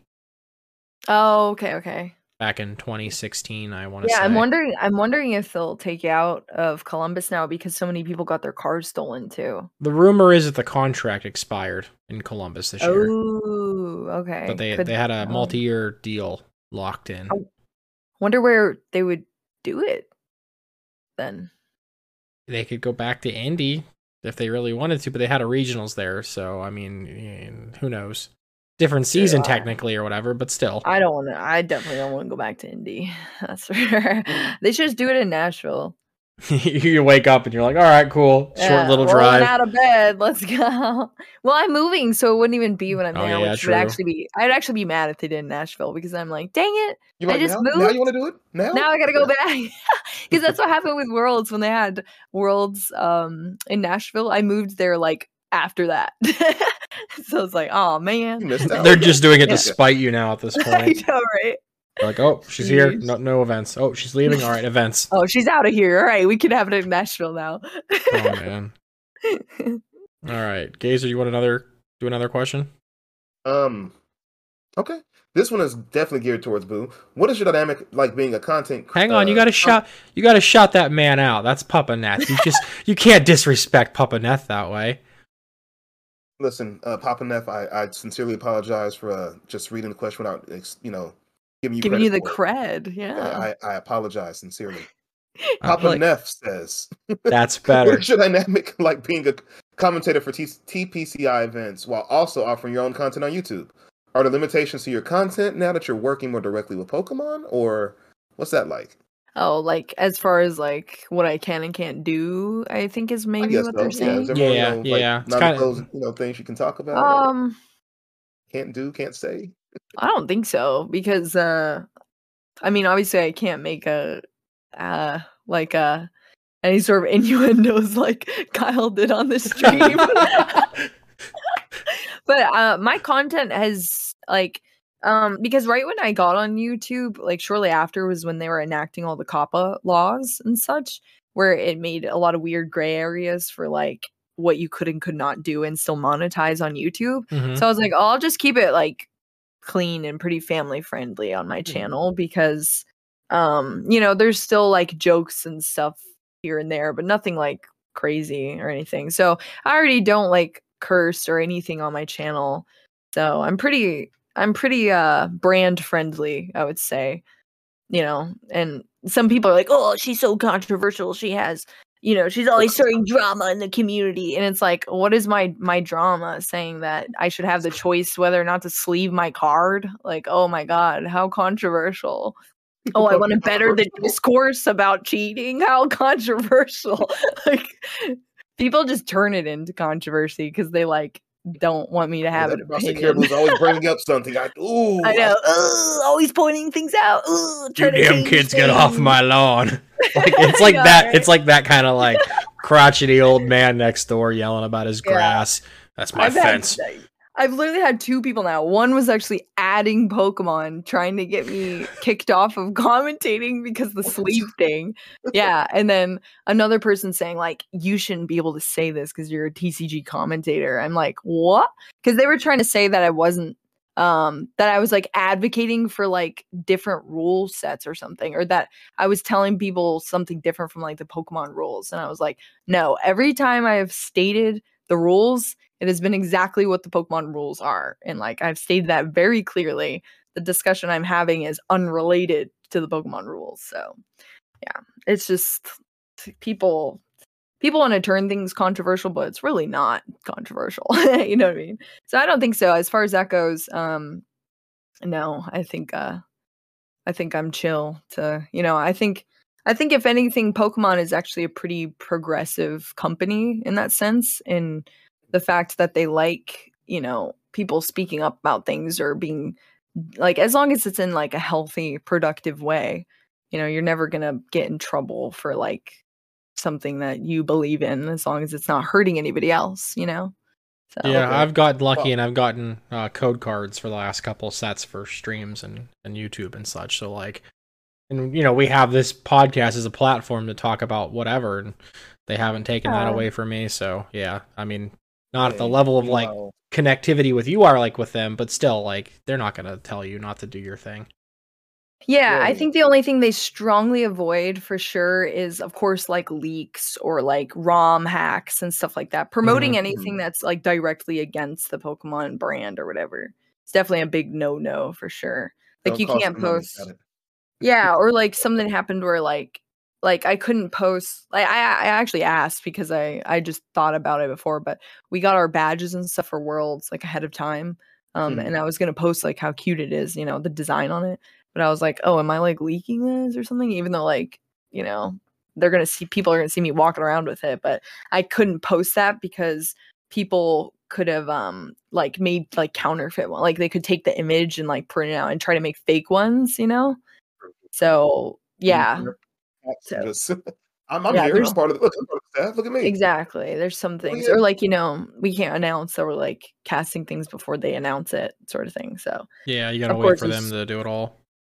Yeah, of course there's things like that. But as far as like how it affects my content, traveling around so much and then also having to play catch up back at home with like work and my house and my pets and stuff is, I am struggling right now balancing it all. I said, you might not have limitations, but how is it all affecting, you know, just your content? You just, that's my next follow-up question to that.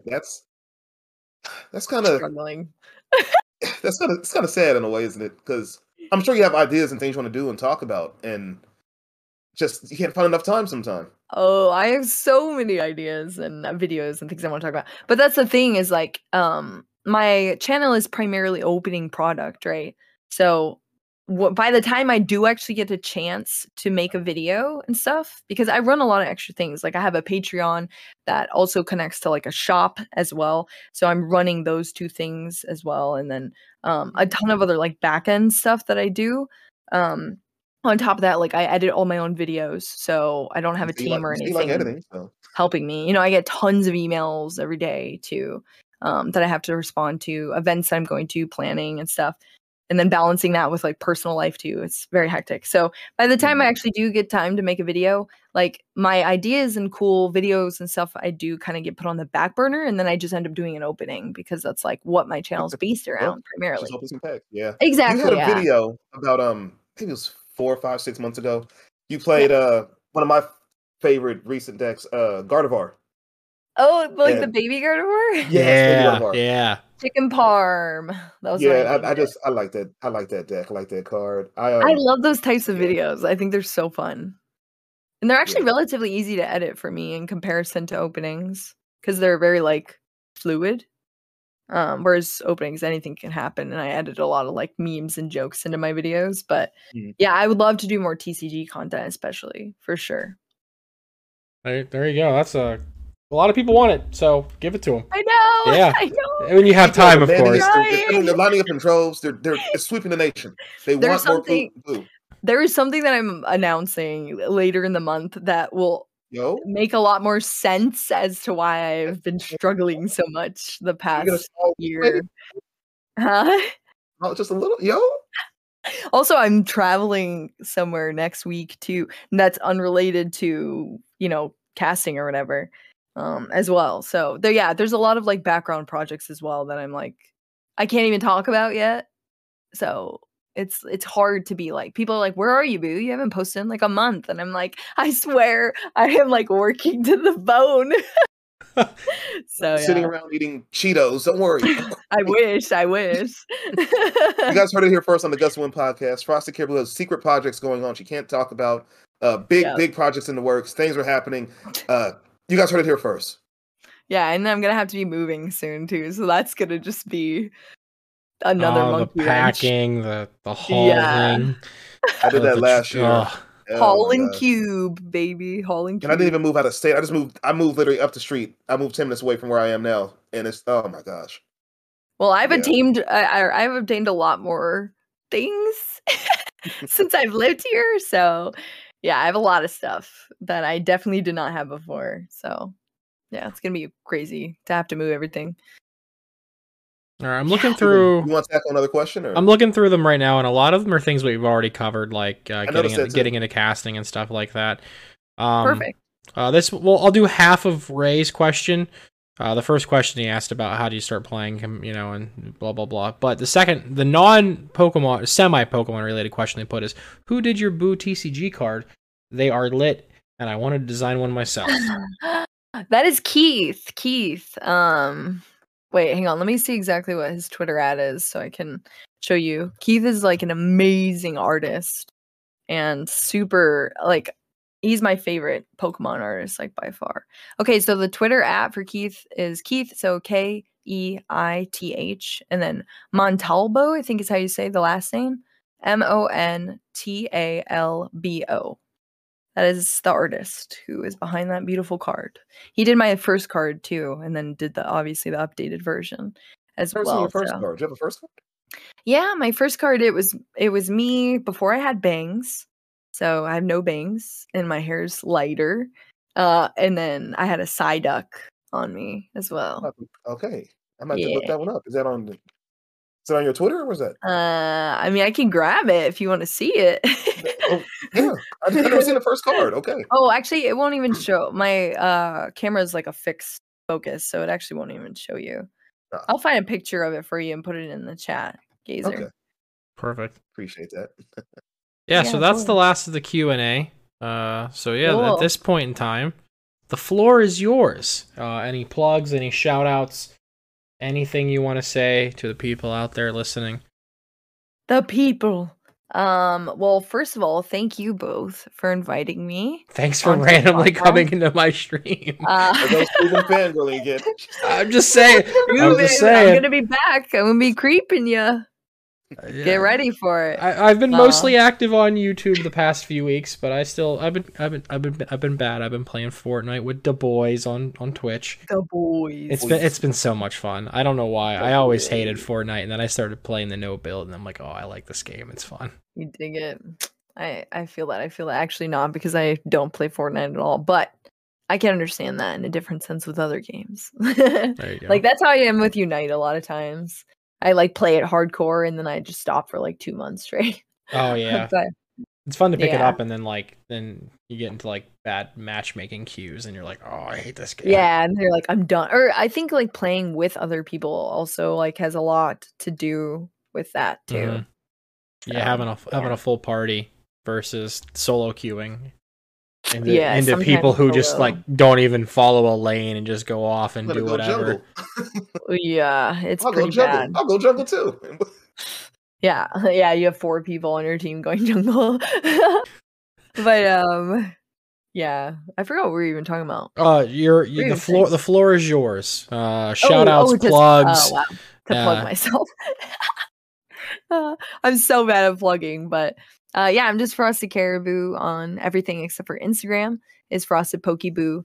I also have my own shop too. I sell like cute stickers and pins. I work with Jordan, my artists, and we collab on things, and it's super awesome. Pokemon related stuff. So. Yeah, I saw the Squirtle Squad pin today. I was like, that's cute. That's cute. It's so cute. Yeah, that's one of my favorite ones. TCG pins, so nice.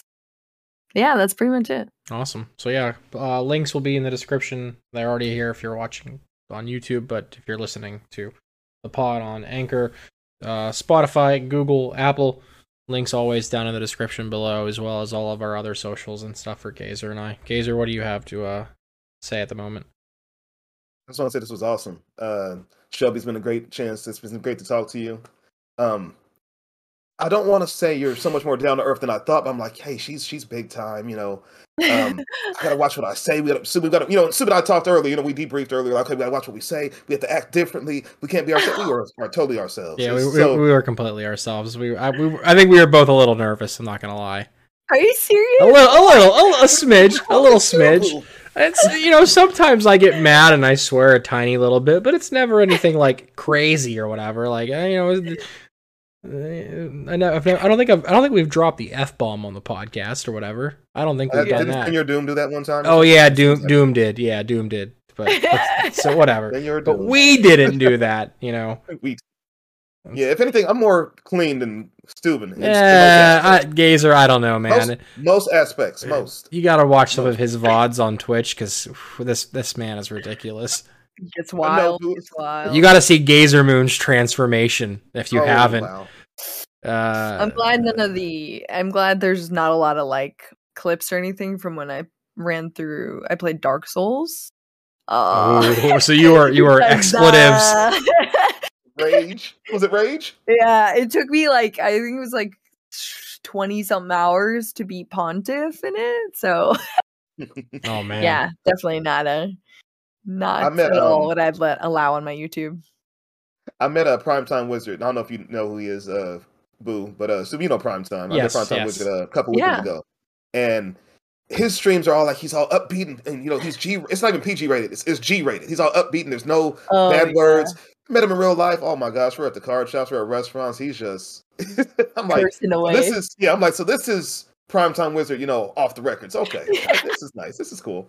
But no, just the fact that Sub and I were able to be ourselves means you're just more. I don't want to say more down to earth than we thought. We thought you were like a really cool person, just, you know, not big headed or anything like oh, my ego, but just the fact that we were just able to really completely be ourselves, let loose, and the fact that I'm sure you had a good time. This is your typical podcast. It's a little different. Yeah, but, this was just great. Thank you for the time, the opportunity, and the chance to speak with you, ask you a few questions. This was great. This was dope. Yeah, it's awesome. Yeah, well, I'm glad you guys felt that same way. That's cool because the same way here. So thank you. Great. Well, I guess that's it. We're done. We did it. It's a wrap. It's a wrap. Again, links to everything will be down in the description below. If you're on Spotify or Apple, don't forget to leave us a review. Help more people find the podcast. Share it with your friends. Spam it in Discord servers. Retweet the tweets. Follow us on Twitter. Gust of Wind Pod. All that nonsense. Follow Gazer on Twitch. And eventually, if he ever decides to make YouTube content, follow him there. Or subscribe. And then, of course, subscribe. You know, all that. I don't know how you guys do it. It's fun. It has its moments. And thanks to everyone who came out to watch, too. Yeah. Shout out to the live chat. We used to do these on Twitch, if you guys all remember from the past, but we've been doing it live on YouTube. We'll probably go back and forth in the future. Just depends on like the guest. I think honestly, it makes the most sense depending on where most of their community could potentially be. So we'll play it by ear on those. But yeah, that's it. As always, I'm Steuben, joined by my partner in crime, Gazerbeam. Thank you, Boo, for joining us. Thanks for inviting me. See you guys next week. Peace. See y'all.